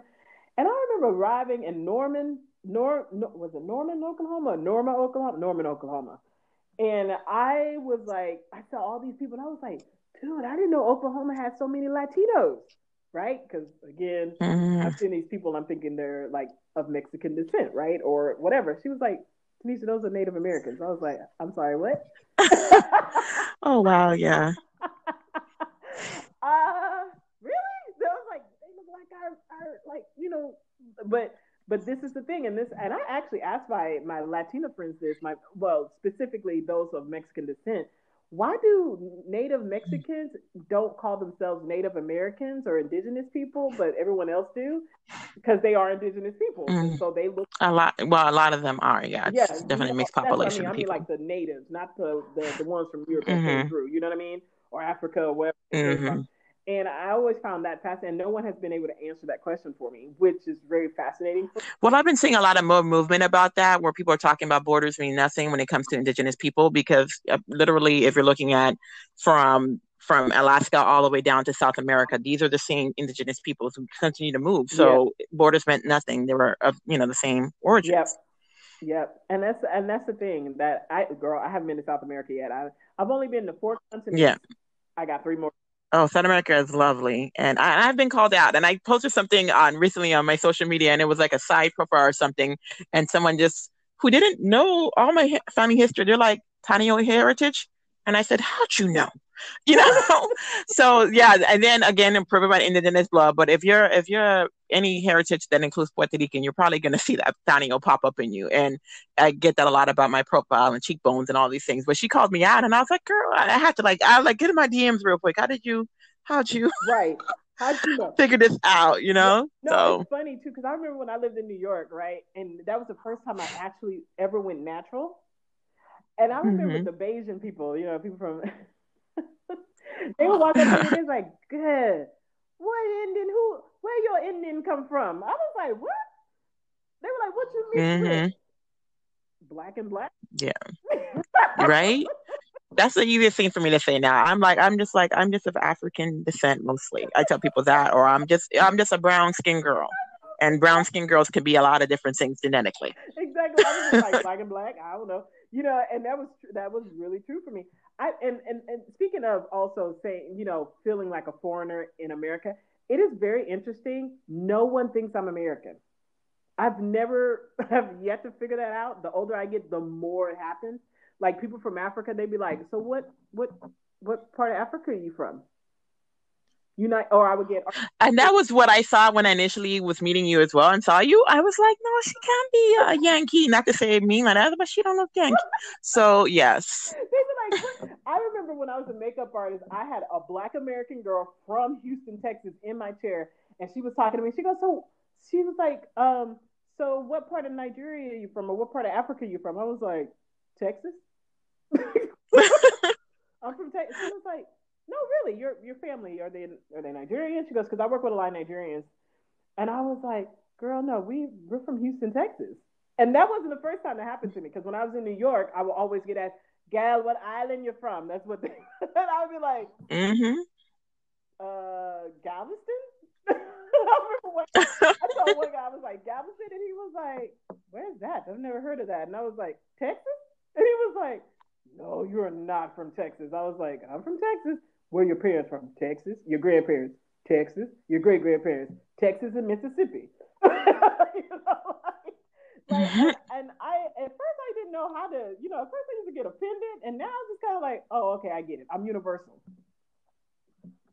I'm universal, and people don't know. That's why I And said they the black. can't Remember, tell I me, pointed out the even if they're blessings of blending African in. and they are That's looking part at of it. me and they're like, "Are you East African or West African?" I look in the mirror and I think I'm West African. Hmm. I've even been confused with my nose ring and a head wrap for it. I was in Malaysia in Penang, and someone walked into an Ayurveda doctor's office that I was sitting in and started speaking to me in oh God, what's the name of the language? Why am I Tamil? Someone that some you were No, Malay. they were speaking to me in Tamil, and I was like, he was like, "Oh, I thought you were." I was like, Mm. "Oh." realized, I think that, and the other time that actually happened to me too was in Italy when I was living in Bologna, and I walked into a shop that was owned by a Pakistani guy. No, I'm having a lot of memories of this. And again, I had my head wrap and my nose ring, and the guy started speaking to me in Italian. He was like, Indiana, Indiana, Africana. And I was like, what? Like, it took me a minute, and I was like, India. I was like, Africana? Like, what do you mean Indian? He was from Pakistan, so he knows what Indian people look like. He thought I was Tamil. And then when I went to, who was Yeah. it? When I was living in Oakland, I walked into a shop that was owned by a guy from Yemen. He's like, sis, where you from? I was like, Texas. He was like, nah, come on, really? I was like, yeah. I was like, where'd you think I was from? Again, had a head wrap on. I'm not like religious or anything. I like to wear head wraps because I think they're pretty. And he said, I thought you were from my side of the world. I'm the same way. Yeah. I tell Oh, people that's my sorry. ancestral right to wrap up my crown. Yeah. So, Yeah. Yeah. See, and he thought I was from, he was like, I thought you were from my side. I was like, come on, bro, you from Yemen. I was like, he's like, no, like across the straits. I thought you were from Ethiopia. And I also had Ethiopian people think I was like, now I know I look West African, but no. And so that's the beauty of, I think for me, and this leads into the next question I have for you, the beauty of traveling for me or meeting other people is that that's when you start to understand. See, I'm working very hard, especially with this thing that I'm doing with the AHA experience, which is this podcast, is breaking free of the constructs that have been created within our systems in society, whether it's race, ethnicity, social, financial, economics, whatever, completely breaking free of it and not be so heavily concerned about how others view me or what they project. Yes, my experience in this life is as a dark-skinned Black woman from Texas. However, that does not have to be my actual experience in life. I don't have to take on what that experience is supposed to mean. And so for me, like having these experiences where people think I'm from every other place but from where I'm from, says that I have been not knowing, letting go of the things that I'm told that I'm supposed to be because of where I'm from and who I am. So for you, when you travel, what opens up for you? Hopefully that got recorded. I can't hear you. Oh, there you go. Can you hear me? Did you say what opens opens up for me? Like, how do you find yourself shifting and changing? Oh my goodness, everything opens up for me. I guess I'm like a newborn, when they're saying that they're experiencing the world for the first time. So there's all these stimulus that they take in. That's what travel is for me. I take in all the stimulus. The nerd in me definitely comes out. Geography and history are things that I did love. So first of all, when I come across things that I've read about or studied or something in deep, and then I'm standing before it, then it takes a moment. It's like overwhelming. So just that, even natural landscapes, going up to Machu Picchu, places like that, even just a natural landscape that's not even man-made, different structures, and just seeing the beauty of it all. The Grand Canyon, just being within there. And then I was recently in Utah going to so many national parks. Again, I didn't have to leave the country I lived in currently to experience that. So it's a series of stimuluses that are coming at me, and it's invigorating, it's exciting. This is why it's my medicine. It makes me leave there feeling euphoric. It's like a positive feeling without having to take a drug. I don't have to swallow a pill to get this feeling. And then it opens me up to community, building so many people from around the world that I can call upon as friends or learn things from, get a new perspective. I think it's so important to get different perspectives on things. So it opens that up for me. Community. Yeah. Yeah. And it also, what else does it? It just gives me so much. It's like, where do I pick? Again, it's that traveler gene within me. So it opens me up that I always want more. And maybe that's where my medicine is, my drug. Once I do one place, I want to go more. It's like, okay, I got to those countries, or I haven't got to that continent yet, and that continent is Antarctica one day, right? I'm gonna be with you, penguins. Well, I have 4 continents that I need to visit, man. Like I'm like it Right. inspires you to want more, to see more, and to learn more, and that's important to me. I think as human beings, every day you wake up, you should be learning something Yeah. new and experiencing something new. I don't like Yeah. mundane day to day. That if it impacts me and triggers my depression in a certain way, when it's becoming too routine, when it's day to day, if it's the same stress, or even at work, I realize even in my work life, I need to do different things. I can't work on the same thing every day.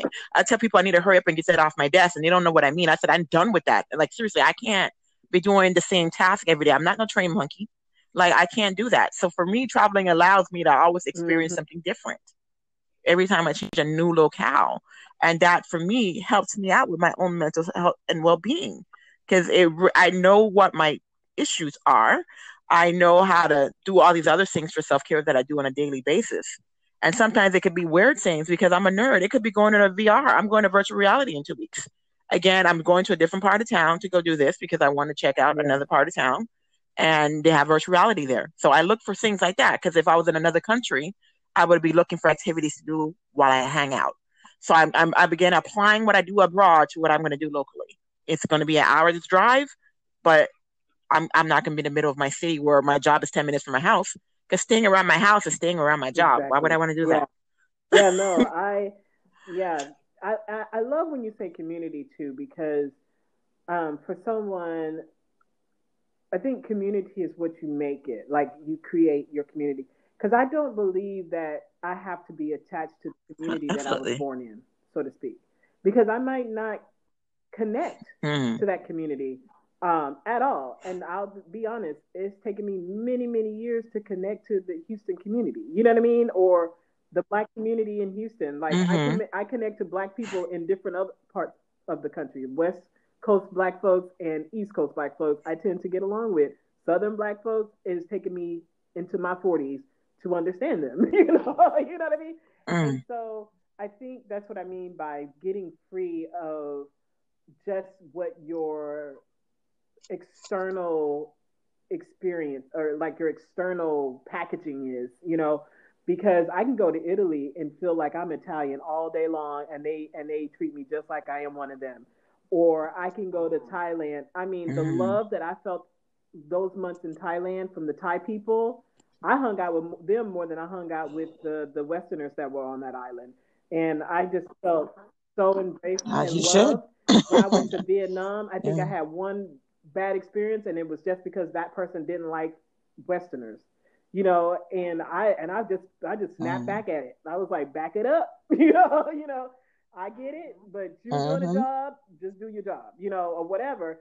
But I felt embraced, and it feels like every time I travel to someplace new, one, I gain another side of me, and I leave a part of me behind, and so I can always go back, and I know there's a community like I said, I go back to Vietnam. There's 3 places in Vietnam where I have people now, and I love it. I love the when I say it's like medicine, like you said, it's like popping a pill, or 3 or 4 years of therapy in a week long trip. Oh, yeah. Yeah, Especially if you're traveling alone and you're sitting yeah, there self-reflecting, or you may be sitting in a town yeah, square having lunch somewhere, and you may have a journal in front of you. It forces you to start writing down what you're feeling and exactly. thinking. Yeah, You don't have to book a retreat a retreat is taking yourself yeah, somewhere and sitting down with yourself, and now you're stuck in another country by yourself, figuring out what am I going to do with myself. I only have me right now. What am I thinking? How am I feeling? Am I yeah. doing a check-in? Exactly. Like one of the things that I want to create over the next year, I'm going to be working on is retreats. You know, the tantric retreats Mm-hmm. with the yoga and the goddess stuff in different countries for like 7 days, and you travel. And one of the part of the things we're going to do, at least one of those days, is go out into the community and be a part of those communities that we're in, and just have a different place for people to come and just turn off your phone, hand it to me. You can't have it for the whole week. There's no internet. Mm-hmm. Turn that off too for a whole week. And you're just there with yourself, because I think too, and some people use travel this way too. We use it, our lives, we stay busy so we don't have to deal with ourselves or tap into ourselves or look and see what are things that we are doing that's out of conditioning or what we're told we're supposed to do versus what it is we really want to do. We don't explore. And this is the big key for me with travel. Travel taught me how to explore myself. It Mm, taught me how to dive within and learn about me versus just accepting what I'm told I'm supposed to be. I like And that. so I just want to create that experience for other women specifically, um, so I can create spaces for them that feel safe where they can open up and say the things that they want to say. And because women in particular, we get caught up in our family lives, the wife, the mother, the whatever, and we don't Mm-hmm. know how to disconnect from those roles and just be us. And so I want to create that sort of environment for them, take them completely out of their environment and give them something new so that they can have that experience of themselves because that's the most beautiful thing. And that's the other thing I like to say, wherever you go, you take yourself. Wherever you go. And that's why I had to learn not to try to escape with travel because if I'm miserable in Houston, guess what? I'll be miserable wherever I go. you know? you know what I'm saying? You understand? Yeah, that's It's true. true. That is So true. I looked at escape differently. I was like, I'm escaping from again. I looked at the key factors that I was taking my breaks from. So yes, they didn't come with me. yes, see, and that's They don't come different. with me. Sometimes I start feeling like, oh, I feel like I'm a little bit too irresponsible when I'm traveling because most of my life is about responsibility. My calendar is crazy. There's always something I'm doing, Mm-hmm. taking care of my deadlines. And when I'm traveling, I tell my staff, don't even try to call me because I'm not picking up. And if something's going on, it's just gonna have to wait. Because I'm so accessible all the time. So when I'm traveling, I'm like I'm escaping those people reaching for me Yeah, constantly, family, work, friend. Everybody's reaching for me, and I'm usually responding quickly, quickly. But when I'm yeah. traveling, I was like, I don't have to. I act like a child. I don't have to do nothing but sit here and eat my little salad and watch these, birds fly in the middle of this town square. That's all I and have to do. for me, I used to travel to get silence. Now I've learned to get silence wherever I am. Mm. And you see what I mean? Oh yeah, you definitely have to do that. Like I said, apply the Yep, things that you're doing yep, here to when you travel, and the skills that you learn while traveling, apply it to your life now, especially if you're in a relationship, because you're going to learn stuff about each other while you're bonding, because you yeah, only got each other when you're traveling. But if you learn something about your partner, don't just leave it there and act like, oh, I can't recreate that unless we go back to Italy. No, no, you can yep, recreate that wherever you're from, wherever you live. Whatever, apply what you discovered into your exactly. everyday life. And if you got to bring a memento for you to remember that, go ahead and buy, that special bottle of wine and bring it back. Or go ahead and buy the glasses, that you saw in the store that you saw her admiring. Bring those things back into your life. And then those could be the memories that you have of that time together, but you learn Exactly. something about that person that you can continue Exactly. to apply I in your love life. that. So, what other travel related things are you up to? You said you were creating a travel line called Pangea Chick. Chic. Yeah, Spanish Okay. chic or however it is, and definitely doing that. I'm in the small starting of rolling it out because I do want to take my time with that and get it right. So it's going to be product lines. It's really going to be for all who love to travel. It's going to talk about how you don't have to look a certain way to travel or experience travel in your own way. But I definitely want to make space for those of us who are usually marginalized from when people want to market travel. It's not always going to be a brown skinned person, even though we're the Right. majority of this world, right? So making sure that there's space for us there and everything from travel accessories that we're going to have. I'm going to also have some developing the journals, the stationery, the travel kits, and other little mementos for you to have while traveling. And, it's going to be a lot. It's going to be a blog accompanying it to sharing my ideas about travel, sharing my tips about traveling, whether you're a woman traveling alone, and sharing my way of how to travel on a budget, because that's very important. Like I said, I've done high end to safe end because like I said, I'm not going to do no private bats, no more shared bats, no more. But how people ask me all the time, how do you score these deals?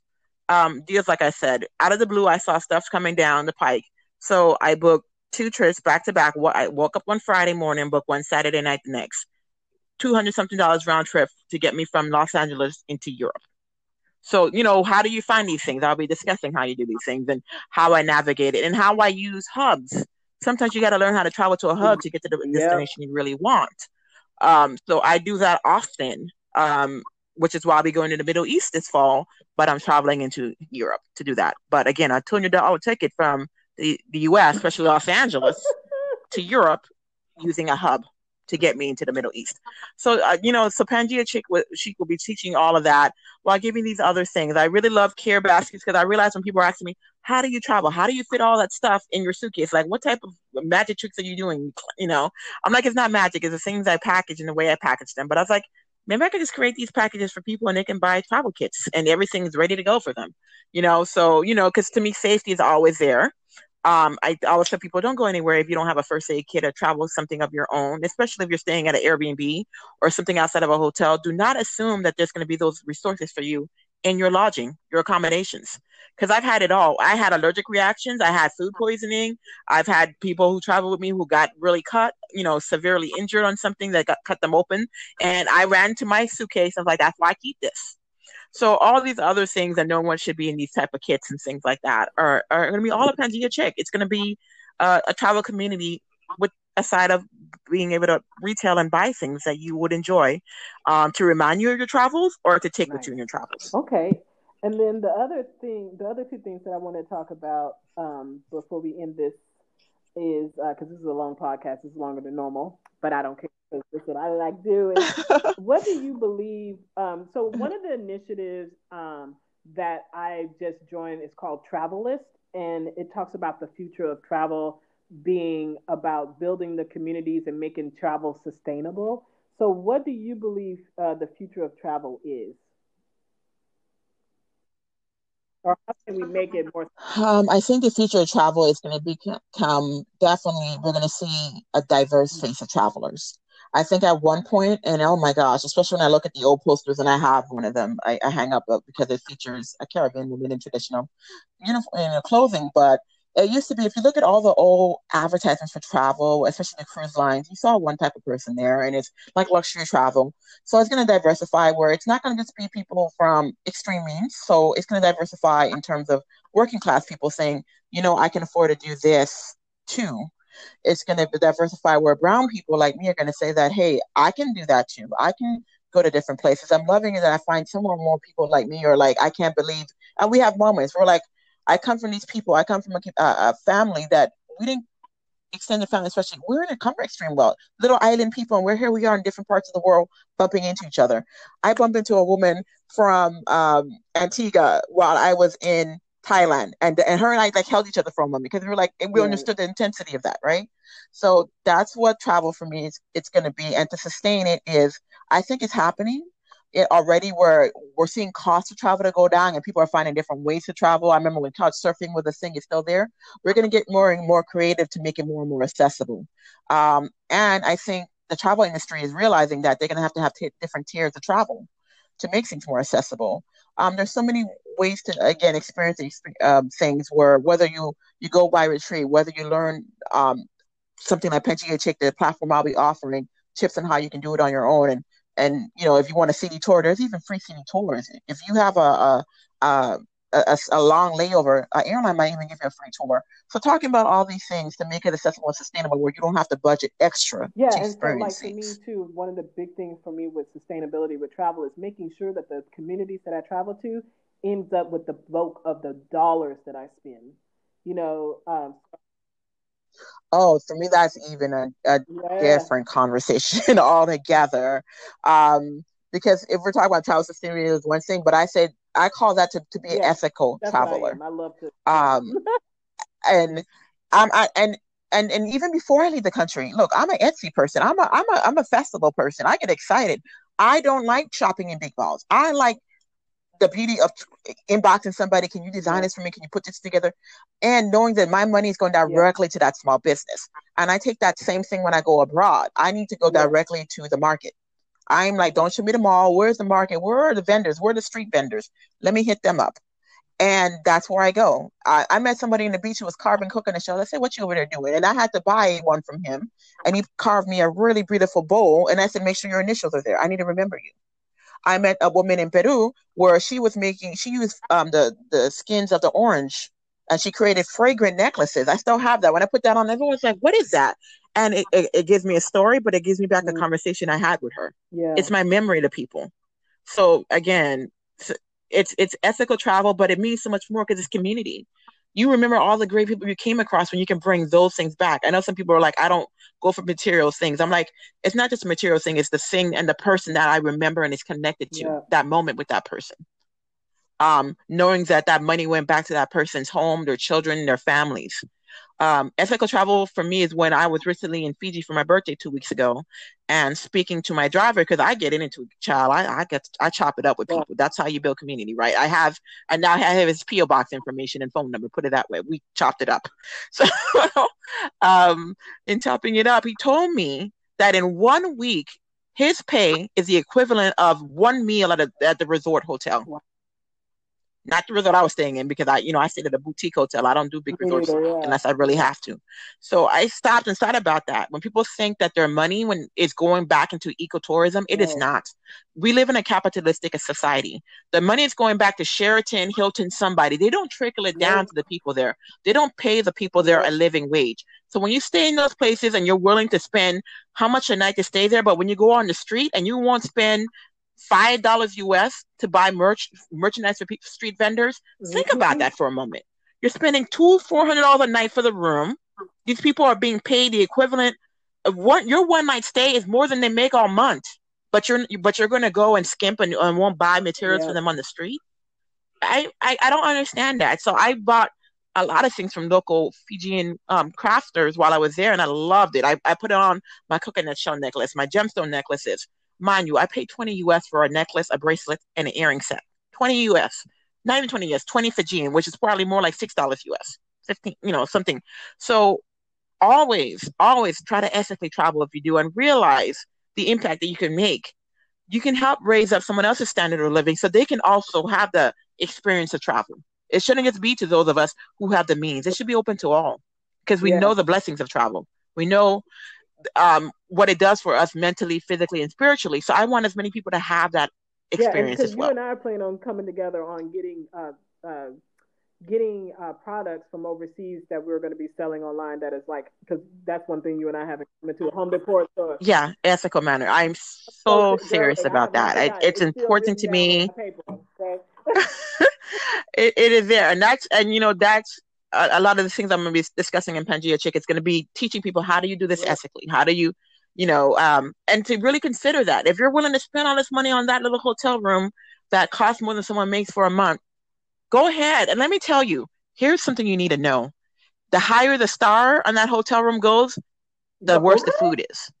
You need to go Lord. to the little shacks. You need to go to the mom and pop spots if you want to get some real food with flavor. And I'm talking with seasoning. Those hotels, 5-star hotels, they're gonna serve you this little thing that's bland and don't taste good. It's true. Without that with Fiji, the people that I went on one tour with, they were staying in a 5-star hotel, and the way they attacked the food at the buffet when we went to the village in Fiji, they were so hungry and they were licking their fingers and talking about how the food was good. I said, yeah, the higher the rating of your hotel, the less the quality of the food. It's not going to taste as good as it is than where I'm staying, where I'm eating with Exactly. locals. We eating good over here. You can smell our food before you And walked you're a in. It's vegetarian. good. So why, you in a 5-star hotel, they're bringing you this little lasagna and it's like something the chef designed this and it's a little small square in the middle of your plate, don't even got sauce or seasoning. You're like, what is this? It's true. I'm not a luxury travel person, so And like, but then you can go down the road. You were just in Vietnam. You know what the street vendors mm, were like. I mean, go to Singapore. Some of the best eating I did in Singapore yeah, with the street Malaysia vendors. was that Did way. not have to enter anybody's Malaysia was that restaurant. way. You didn't have to. Yeah, I oh tend my to gosh, not yes. eat street food in Asian countries, like East Asian countries specifically. I'm working on getting back to that because every time I've done it, I've always gotten super sick. Like I end up having a bacterial infection in my Mm, intestines for living in China. wow. Yep. Well, then you're gonna Yeah, have to have one of my kits that I'm gonna be putting together for Pantia Chic. It gets you all ready I for was that, like, and it will also but include the certain now things here's that you what's really should funny probably though. avoid. Everybody gets sick in India. I didn't get sick in India. Not once. Not once. Wow. Not once. And I brush my Yeah. teeth with the water. I did not get sick. See, and I always tell people, I'm like, when you're in certain places, if you don't have a LifeStar, I would say always buy sparkling water. Because why? If it's flat, then you know that someone had already opened this water. Yeah. It's not, so it's no, there's Right. no worries there, because it's supposed to Right. be sparkling when you open it. And I had someone tell me, well, I don't like sparkling water. I said, look here, honey, it's not for you to actually drink it at that very moment. You can leave it in your hotel room or your where you're staying and let it go flat. But at least you know that Exactly. water was sealed, because when you opened it, you Well, the heard the one, gases. So let it go flat, and then you drink well, it after it goes flat. the one That's all thing you that I need to learned from my do. German friend is she had this thing. It was a water filter, like a traveling water filter, and it was a bag, and it was created, I Hmm. think, in Switzerland or Sweden, one of them places. And you put water in it, and you push it through, and there's a cap on it, and what it does is it filters all of the crap that would make you sick as a foreigner out of the water, so you can drink the tap water wherever you go.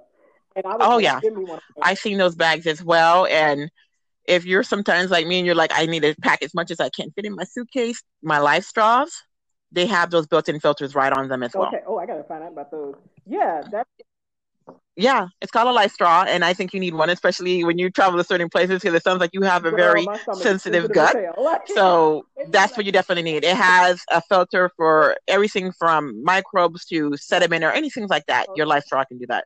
So there's different That, things. and Yeah, you also definitely. travel as a vegetarian. A lot of, I'm Yes. working on this year. By the end of this year, I'm going to be a full on pescatarian.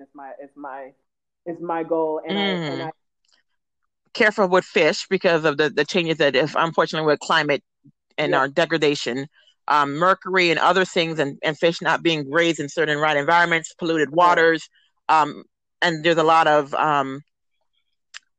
parasites, worms, and things that do exist in seafood. So I would say definitely eat nothing raw, I don't um, when you listen. I become a don't. pescatarian, and I things don't that eat are well nothing wrong. cooked, and really, really ask them if there's fresh fish of the day. Because I know people have gone the pescatarian route and they end up being they get the most sicknesses, because seafood can carry a lot Yeah, of I'm very parasites, specific though. I'm and people very don't realize specific about that. what I'm eating because Yeah. that was the one thing that I was learning about, and that will only be like 20% of the time. I want to be 80% vegetarian. Is my goal. You know. Hmm. Yeah, and people think it's like a problem to travel, but there's apps right now where you can download it, and so no matter where you're in the world, it can tell you the closest Mm, vegetarian restaurant. Or if you're like me, I've been a vegetarian for most of my life now. Grew up with a father who was vegetarian and ate only mostly Ital food. So I never have a problem. I'm like, I eat good. I tell people I don't even look anorexic, honey. I got okay. curves. I was called a stallion before you even heard the word Megan tied to it. Okay, I've been a stallion, 5'11", and I'm not bony, so I eat well, and I eat a lot of high protein and high complex foods, and I can find that while traveling easily. So it's never really been a problem for me. Believe it or not, most cultures have That's some true. kind of Yeah, cuisine that doesn't and have that's meat in it true. all the In time. Asia, There's I found something that there. is true. India is probably the easiest place to live and be vegetarian. Look, oh my goodness, India for me, even now, just Indian Girl, food. If I go to a certain country, I was in Thailand and I was like, ooh, I Indian know. restaurant. I just walk right in, you know, and when Malaysia, Indian restaurant, walking, I know I I was going to love eat. the girl You that I just was got to traveling with. know. The German girl was a vegetarian, and we were always trying to find vegetarian. Vietnam was the most difficult place to find vegetarian food, hands down, the most difficult. Mm, Thailand you could find it, um, but Malaysia yeah. was the best because you got, especially in Penang, you got a high concentration of people who immigrated from India several generations ago. Oh, yeah. I think they're now about 40% of the Exactly. population in Malaysia. And that Yeah. food was so Mm-hmm. good. Like I didn't even miss meat, you know. And to be honest, I've been struggling with trying to become a vegetarian for many years because I get really fatigued. And so I was talking to a guy, and this is how the universe works. I love this. I went to get a stress test done at the VA, and the guy who's doing my stress test was a black man who's like raw vegan. And I was like, I ain't gonna try to do that. That's just too much. But I like Yeah. and we were talking about it, and he's been a raw vegan for 20 years. Very lean guy, very good looking, very young looking. Something about being vegetarian that keeps you young looking. And so I was telling him about my experience trying to become a vegetarian, and he goes, "Oh, I know about that." He goes, "You got real tired, didn't you?" I was like, "Man, I couldn't get out of the bed, you know." And he was like, "Yeah." He said, "Your stomach, you have some sort of parasite in your stomach." And so he told me about a product Mm. that I'm planning on getting next week, so that I can kickstart this thing. Because my goal, and I have a hard time. I don't have the enzyme necessary to break down raw vegetables, which is what I have a Oh, hard time. I eat raw vegetables, oh. girl. It's a mess. Okay. And I'm like, that's the bulk of my And I day. It's a love lot raw of raw vegetables. vegetables. I might throw in legumes and Yeah, other and I things, love raw but yeah. vegetables, but my stomach be like, "What the hell did you just do?" So he was telling me about this kit. It's a 30-day kit, and what it does is it helps recreate what you need in your stomach so you can do that stuff. Because I am so serious because I came back to the United States and I started eating meat again because when I was in Thailand and Vietnam, I was eating. Oh And my you notice God, the I was difference. so sick. I was so sick, and I was just like, okay, this is not going. I gained 10 pounds in 1 month. I was like, this is not going to work. I Mm. am determined to literally. I just want a better life. Also, I just don't like. I don't feel like being a meat eater is sustainable anymore in the world. I can understand eating maybe once a week, Yeah, twice a week, maybe. You know, that's what I did in Thailand. I ate meat twice a week, and I was fine. And maybe that's what I'll do. Maybe I'll be a flexitarian, where, like I said, 80% of my diet is non-meat. Um, but yeah. I really want to be someone who contributes in some way to the sustainability of our planet. I agree. Like I said to me in the beginning, I'm like, I guess I'm the typical Aquarian because this is that we're the revolutionaries and the humanitarians of the Right. astrology, of the yeah, and I felt that way very young. And part of me being a vegetarian was that too, recognizing that, it's not going to work for too Yep. much longer. The diet, if we were all to remain carnivores and consume so much meat as they do in the US or Brazil, it's not really sustainable. Where we're going to get all this meat from? We, especially when we're growing and taking on more size and then, there's not enough land for all this livestock. So what are we doing? We're trying to clear our rainforest. Well, if we do that, we only get Yep. oxygen from two places: our forests and our oceans, the phytoplankton in our oceans. So if we're cutting down forests to plant more, to have more grazing land for animals so that we can slaughter and eat the animals, we're going to end up without oxygen. It's going to be a Yeah. wrap for us all. We can't keep doing Exactly. this to the planet to to to to to have our cravings for meat. Plus, it's breaking down your bodies as well. Humans didn't evolve eating all this meat, especially meat Exactly. with steroids. Yes, we were Yep. omnivores. A lot of it was hunter and gathering and nuts and berries and fruits and vegetables Yep. and lean meat. But they weren't hunting every Exactly. day. They weren't eating large amounts of meat every day. We have people who have sausages for breakfast. By lunch, it's a hamburger. By night, it's a steak. Repeat the next day. Your body can't even get this stuff out, and you're wondering why we got so Yeah, much colon that's cancer. what the doctor said to my So mom when we went. The guy, he was Indian descent. He was cool as hell. He was like, colon cancer is the highest in the United States. He said they eat too much red meat. Those were his exact words. it is.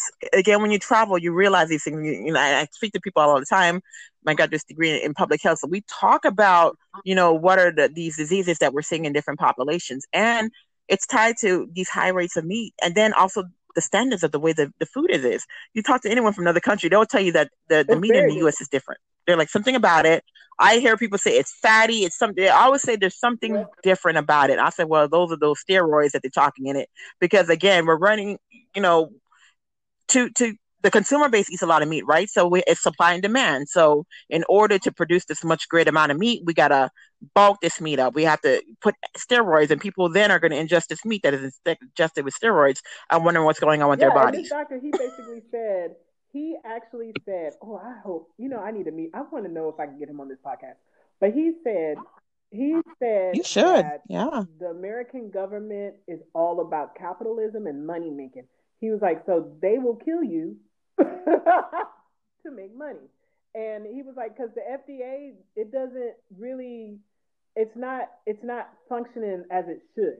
And putting all those steroids and those hormones and all that crap into the meat, we're ingesting it. I remember coming to that conclusion almost 20 years ago in the doctor's lab. I was working as a surgical tech. They're like, no, by the time you cook it, Tanisha, all of the hormones and everything will be out. I'm like, Oh no. no, because I remember the meat I ate as a kid, and I didn't have weight issues. I tell people a lot has changed, and I would definitely agree with that doctor. A lot of times, I tell people that you can probably look at the European standards over the FDA standards at Very this point, different. because I've lost a lot of, unfortunately, Me trust in too. the FDA standards, especially now that we have so much money in politics in the US. The money in politics is going to change Yes. regulations to things that we know are wrong, but we're going to allow to happen because it can Yes. happen at a profit. So it makes me really not trust a lot of our foreign institutions. When I worked in pharma, we did so much to get things from phase one to phase three, and then phase four was commercial market. There was a lot of things that have Yeah. changed since then. When I watch commercials and there's so many drugs talking about I fatality as a know. side effect, I said, wait, back this up. And you're Fatality better like, not be no side effect. That's not a side effect. If there's fatalities happening, it shouldn't be on the market. So again, the fact that the FDA allows that out there, and for you to throw that in there and you say it really fast in the commercial, hoping someone will miss it, that have, to me, again, I've yeah, lost a lot of trust in that, because I'm like, I knew when I was in that industry, we did a lot of work before we got it to market when I was working in pharma. Now I'm like, they just coming up with something and throwing it out there, and they wait for the lawsuits, they wait for people to get sick, and then they take exactly. the gamble. If they get sick, we'll pay the families, but by then we've already made our Yep. profits. And like I said, I got sick. When I got home, my first month home, like I said, I put on 10 pounds. And then when I would have my menstruation, my first menstruation when I got home, my cramps were so bad, I was on the floor. My breasts swell up so much with knots. I had to go get a mammogram done. I was in so much pain. I remember saying to my mom, "They are killing you guys." Those were my exact words to her. Because when I was in Vietnam, I ate meat Mm. almost every damn day in Vietnam, and I was never sick. I lost 7 pounds in 2 months in Vietnam eating meat every single Mm-hmm. day. And I think one day a week, me and my friend was straight up vegetarian, but she was a vegetarian anyway. And I get home. Yeah, but let's talk about when you ate the meat in Vietnam. Not the different quality meat, and a lot of that stuff is raised Yeah, more organically too. But let's talk about the type of dishes you had and compare that to that's Americans' way true. of eating meat. The big pieces of steak, the big pieces Yep. of hamburger, and the double decker hamburger. It wasn't the same amount, Yep. a quantity of meat Nope. Nope. in Nope. your Nope. It dishes, was like correct? they only in Exactly. Asia, and this is something that I learned from the guy too, because I noticed it, but I didn't make the connections. And again, traveling. The other beautiful thing about traveling as medicine, as we speak, is you learn different ways of being, like, and about food, and about the concepts of food that are healthier. And he said you're not supposed to have more than three things on your plate. Like you're not supposed to have more than three different food groups on your plate. And if you notice, he was like, Mm. and this is the first I learned about this first in Italy because the Italians used to be called the greens by the French, the verts, because Mm-hmm. Italians what they would do is they would eat their leafy greens first, and the last thing they ate at the end of the night was a meat dish. And I was like, Mm. that's very interesting. So I started doing that, not understanding why I was doing it, but I know I felt better. And that's because it takes a lot more work for meat to break down in your body. It literally has to putrefy. So it has to die, putrefy Uh-huh. and then break down. And so if you eat that first and then put your leafy greens on it, guess what? Your leafy greens and all that stuff has to also putrefy with the meat to be ingested.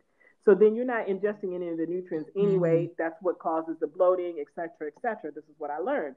And I was like, oh, in India with Ayurveda, the one thing they tell you now in America or in the West, they say you can't eat your sweets till after your meal. Well, in Ayurveda, you Mm-hmm. eat your sweet first. And I was like, Mm. oh, and that was something that I learned. You eat your sweet first because the sugar that the kind of increase that happens in your intestines when you put sugar in it, it helps break down the rest of the food that you're going to eat afterwards. And then So that makes me not feel bad about sneaking dessert. Sometimes I'm like, I'll just take yeah, this right, first because and then again, it's a Western state of being. You're absolutely right when it comes to culture, right? Who told us dessert had to exactly. be the last And course? it's very interesting. So, And the other thing that he was talking about too, he was like, have you noticed in Asia they pass around a bowl? Like you have a group of people, and then you just order a big old thing of food, and you guys just kind of share, and they'll take like, yeah, yeah, and they'll communal take like eating. the greens Hmm. or the onions or whatever, and one person would take it with their chopsticks, and they would eat their fill, and then they would pass it or whatever. It's because those particular things that they're eating first are creating the enzymes in their stomach that they need to break down the more complex things that they're going to eat afterwards. And they take their time. They Mm. put one thing in their mouth first. Everyone eats it. Then they put the second thing in their mouth. Everyone eats it. And then the third thing, so they're not like throwing a hamburger with bread and lettuce, tomatoes, and meat in their mouth, fries in their mouth. Fries on the Yeah, side. and then your body is Yeah. having a hard time trying to figure out what to digest first, which is also causing you to age faster, Mm-hmm. by the way, and inflammation and all this stuff. And so it's like I've been learning all these things about eating while I'm traveling and how people eat and why are these people so thin? And why are these people not even thin, but just healthier? Why? And so, Healthier, yeah. Well, one thing is, I don't even say thin. I said, yeah, why are they not exactly. as obese? Because now I mean, all the body positivity. I tell people the most positive thing you can do is to Exactly. have a healthy body. So we have to be honest about health and health Yep. outcomes and quality of life. I don't want to have somebody taking insulin or being having amputation. No, there's Exactly. no quality of life in that. So positivity is what is the best thing I can do to have positive Exactly. And health that's how I feel. outcomes So I look at thinness as for being my body. healthy because some of them girls who are super thin are anorexic. You know what I mean? Oh yeah, I was at a party in Beverly Hills this week, and then I looked at the legs, and I looked at them, and I looked at them again. I said, "Your legs are the size of my arms. There's No. nothing healthy about It's that. You are depriving yourself with so many nutrients to be an adult with legs the size of another yeah, adult's arms. that's So not that's healthy. not healthy And either. so it's all about being healthy. And so I just learned a lot from them. And there are things that they do that makes them unhealthy as well, like a too high carb of a simple carb specifically of a diet. You know, Mm-hmm. That white bread. People exactly. love white bread, don't I they? learned like basmati rice, for example, does not raise it gradually raise the blood sugar in your body versus just Mm-hmm. any other sort of rice. And so it's healthier to eat. So that's all I eat is basmati rice. You know, Yeah, and if you're into yep, to travel again, you will be exposed to other types of yep. carbs that you can eat. I love Couscous. I couscous. just thought, quinoa. I mean, just yeah, quinoa, couscous. I'm like, there's so many other things that you can utilize as a starch as well.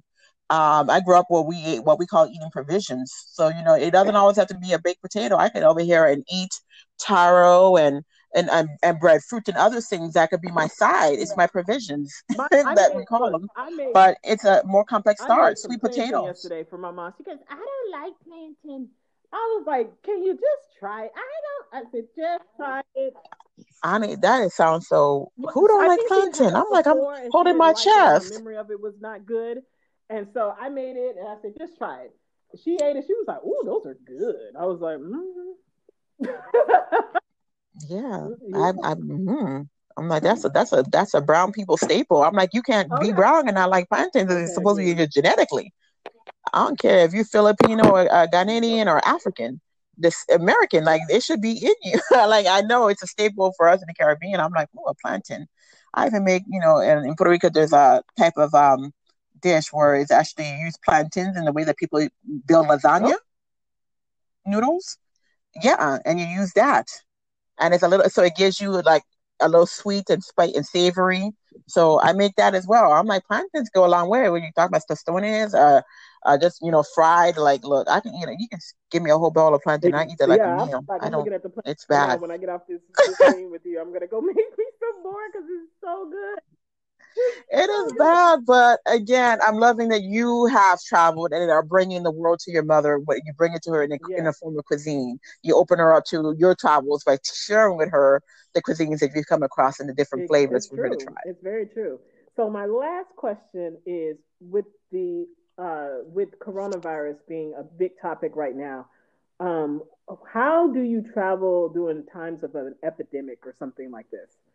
Because this is not the first time we had this situation. It is, We had SARS, we had HI at one yeah. point. Hmm. So like when there's an epidemic, what do you ground yourself or do you still travel or war even? Like I traveled to Israel during a time where they were having a lot of missiles flying back and forth, and I was completely unaware it was going on.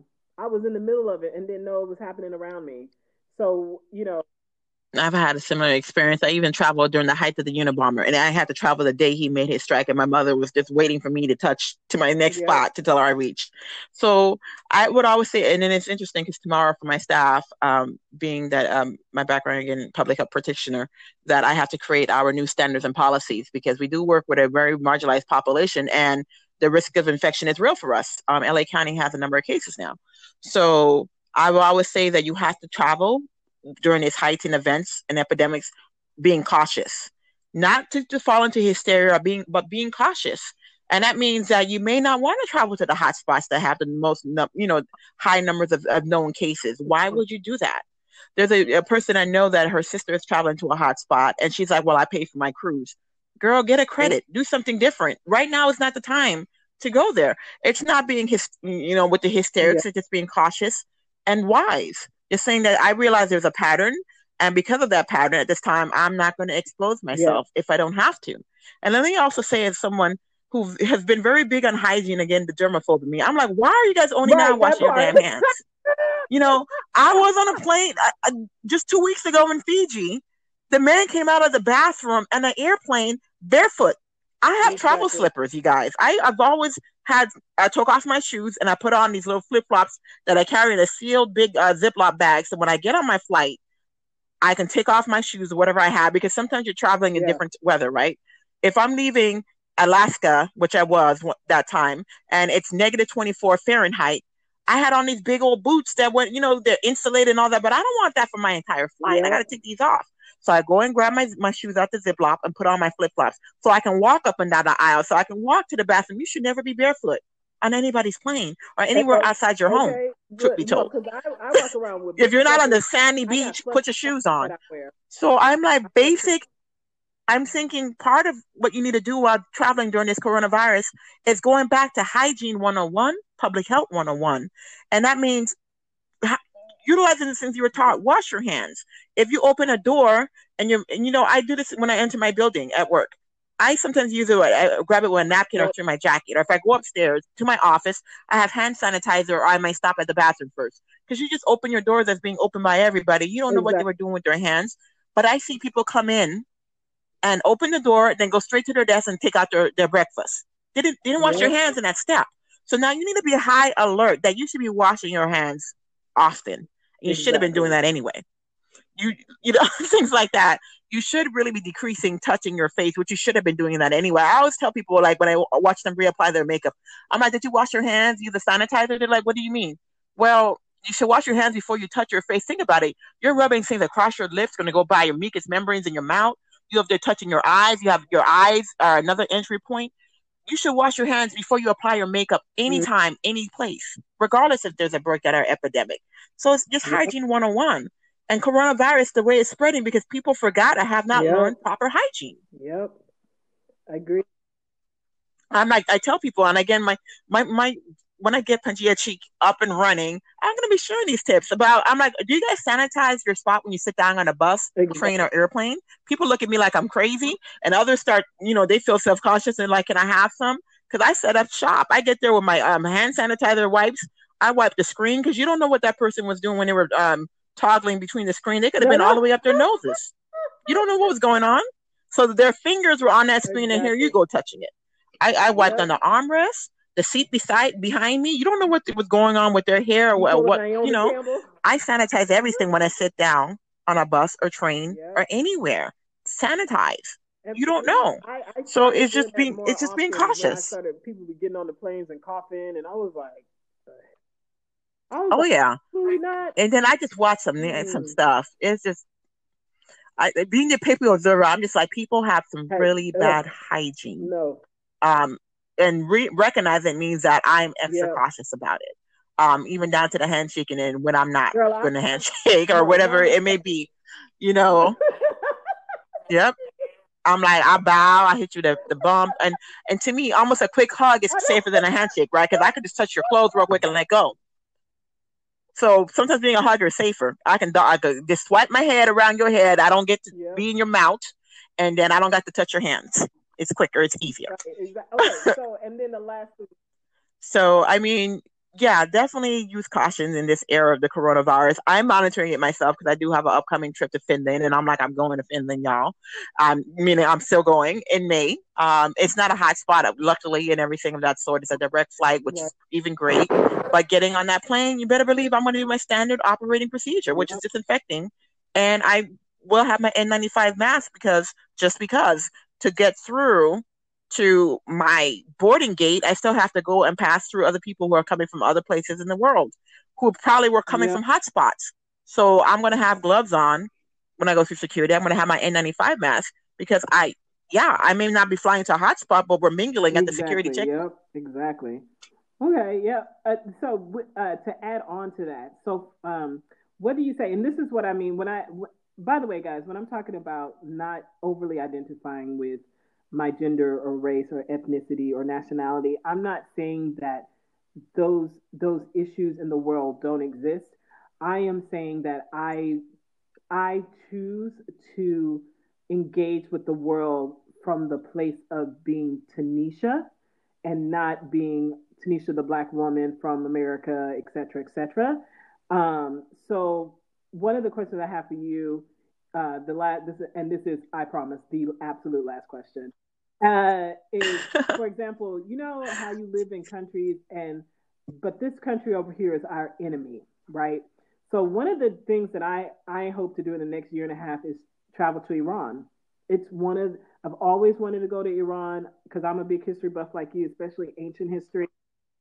We need to go It's together. It's high on high my on my list, and list. because I'm going to be doing a lot of videography and video filming and journalism when I'm traveling and making like little small films and movies because I love like the neorealism, Italian neorealism, which is like the film noir. That's what we get film noir in America. And so I plan on Yeah. introducing that on my YouTube channel. And one of the things I want to do is go to Iran. Now, as far as America is concerned, Iran is an enemy. I don't have time for that. My rule of thumb is if they tell me I shouldn't go there, that's the place that I want to go because I know I'm going to learn something different. I So, how agree. do you approach things like that? For me, there's no place in this world or no people or groups of people in this world Yeah, who are my enemies. That's especially, I mean, look how I'm treated as a brown black woman in the United States. You guys cannot tell me who's my enemy when you treat me exactly. like the Yeah. enemy. Okay. So I don't leave from your directive. We'll never leave from the US directive. I just travel on the US passport. That is all it is. But there's no group of people in the world who are my enemy. I deal with people on an individual level and even people I'm like, no, no, I can never write off any group in the world as that and not be willing to travel anywhere because we're at war with them. You're at war with them. I'm not. I don't even support these wars. I'm mad that my tax dollars are going to them. So that's never for me. I always tell people I deal with energies. Whatever energy you give to me, Mm-hmm. I return. So if I go in a place and people are treating me with love and open hands and are welcoming and respect, that's what they're getting back from me. And that has been my experience traveling. I have not have yet to have experience traveling where I dealt with someone treating me a certain way because I was a woman or because I was Exactly. black. So until that happens, I have no Yep, that's enemies. how I feel it. I don't believe in having enemies. No one is my enemy. No one. No, No group, no person, no gender. I am open to everyone. especially when you're talking about a group of people. So you're just, no, you cannot dismiss a whole Exactly. country because somebody else, which is usually based on propaganda and war and profit, to tell me that I'm going to look at another group of human beings and consider them my enemy. And that is not even just war and profit. That goes to people who hold so tightly to religious beliefs and other things. No, Yep. no, no one because of whatever you've been taught by any institution, whether it's a government institution or a religious or social institution, should dictate to you and tell you that someone else is your enemy because of X, Y, Exactly. and Z. It's like really stepping into being a full grown human being with compassion is realizing that that can Exactly. be true. Just because they have a belief different from mine doesn't mean that they're my enemy. Just because they look differently from me doesn't mean that they're my enemy. Just because they have a cultural practice that I don't utilize doesn't mean that they're my enemy. It just that means that we're human beings and we have Exactly. differences. And we're going to have that. We've been migrating across this planet for some Yeah. centuries now, millennials, right? So we're going to have our differences. And that is what I love about us. It's why I stayed and stuck around in college an extra semester so I can finish up a minor in Mm, cultural anthropology. I love studying exactly. people and culture. and Exactly. respecting it. Yeah, that's my attitude as well. Like people, especially Black Americans in general. Now this is changing a lot, but but I grew up in the '80s and the '90s where their idea of Africa was not the best. Yeah, it's a very primitive Primitive place, place. and Yeah. I'm like, And the Caribbean too, because I got told I lived in a shack and I hung out with monkeys, and I was I coming was from like, black people really? Like, in I don't America. have time for that because my thing is, if especially in America specifically, you're telling me, oh, Africa is poor, everyone's starving, it's bad, it's bad, it's bad, and yet every time I look up, I'm seeing some fair skinned person. Absolutely. I'm like, if it was so poor and bad, why are they Why? there? I'm seeing some fair skinned person all over the place. You're lying to me. And so I studied, of course, I did my master's in mass communications and media, and I had to learn about propaganda. I wrote a full on 20-page paper on propaganda, and so it really Mm. changed the way one day I look at the news. Because my mom be freaking out every time I travel with someone. I was actually supposed to go teach English in China, and I decided at the beginning of the year, like literally the first of the year on New Year's, that I was going to turn the offer down that I had received. And not even 10 days later, the coronavirus popped up. I dodged a bullet. Mm. Okay. And I was going You to be sure in this did. place.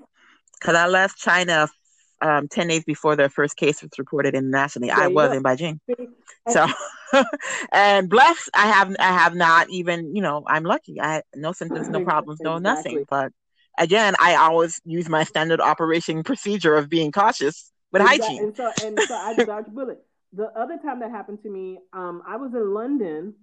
And the day I flew out, I landed. I was in America. I landed like a couple of hours before and was asleep. And my mom called me, and she was like, "Turn on the news." And I was like, "What's going on?" That's when they had the bombing in London. Remember they had that bombing in the train Oh and on the yes. bus. And I had just left there like 8 hours before. And the train station that the bomb happened was the train station that I was going through to get to the hospital that I was staying in.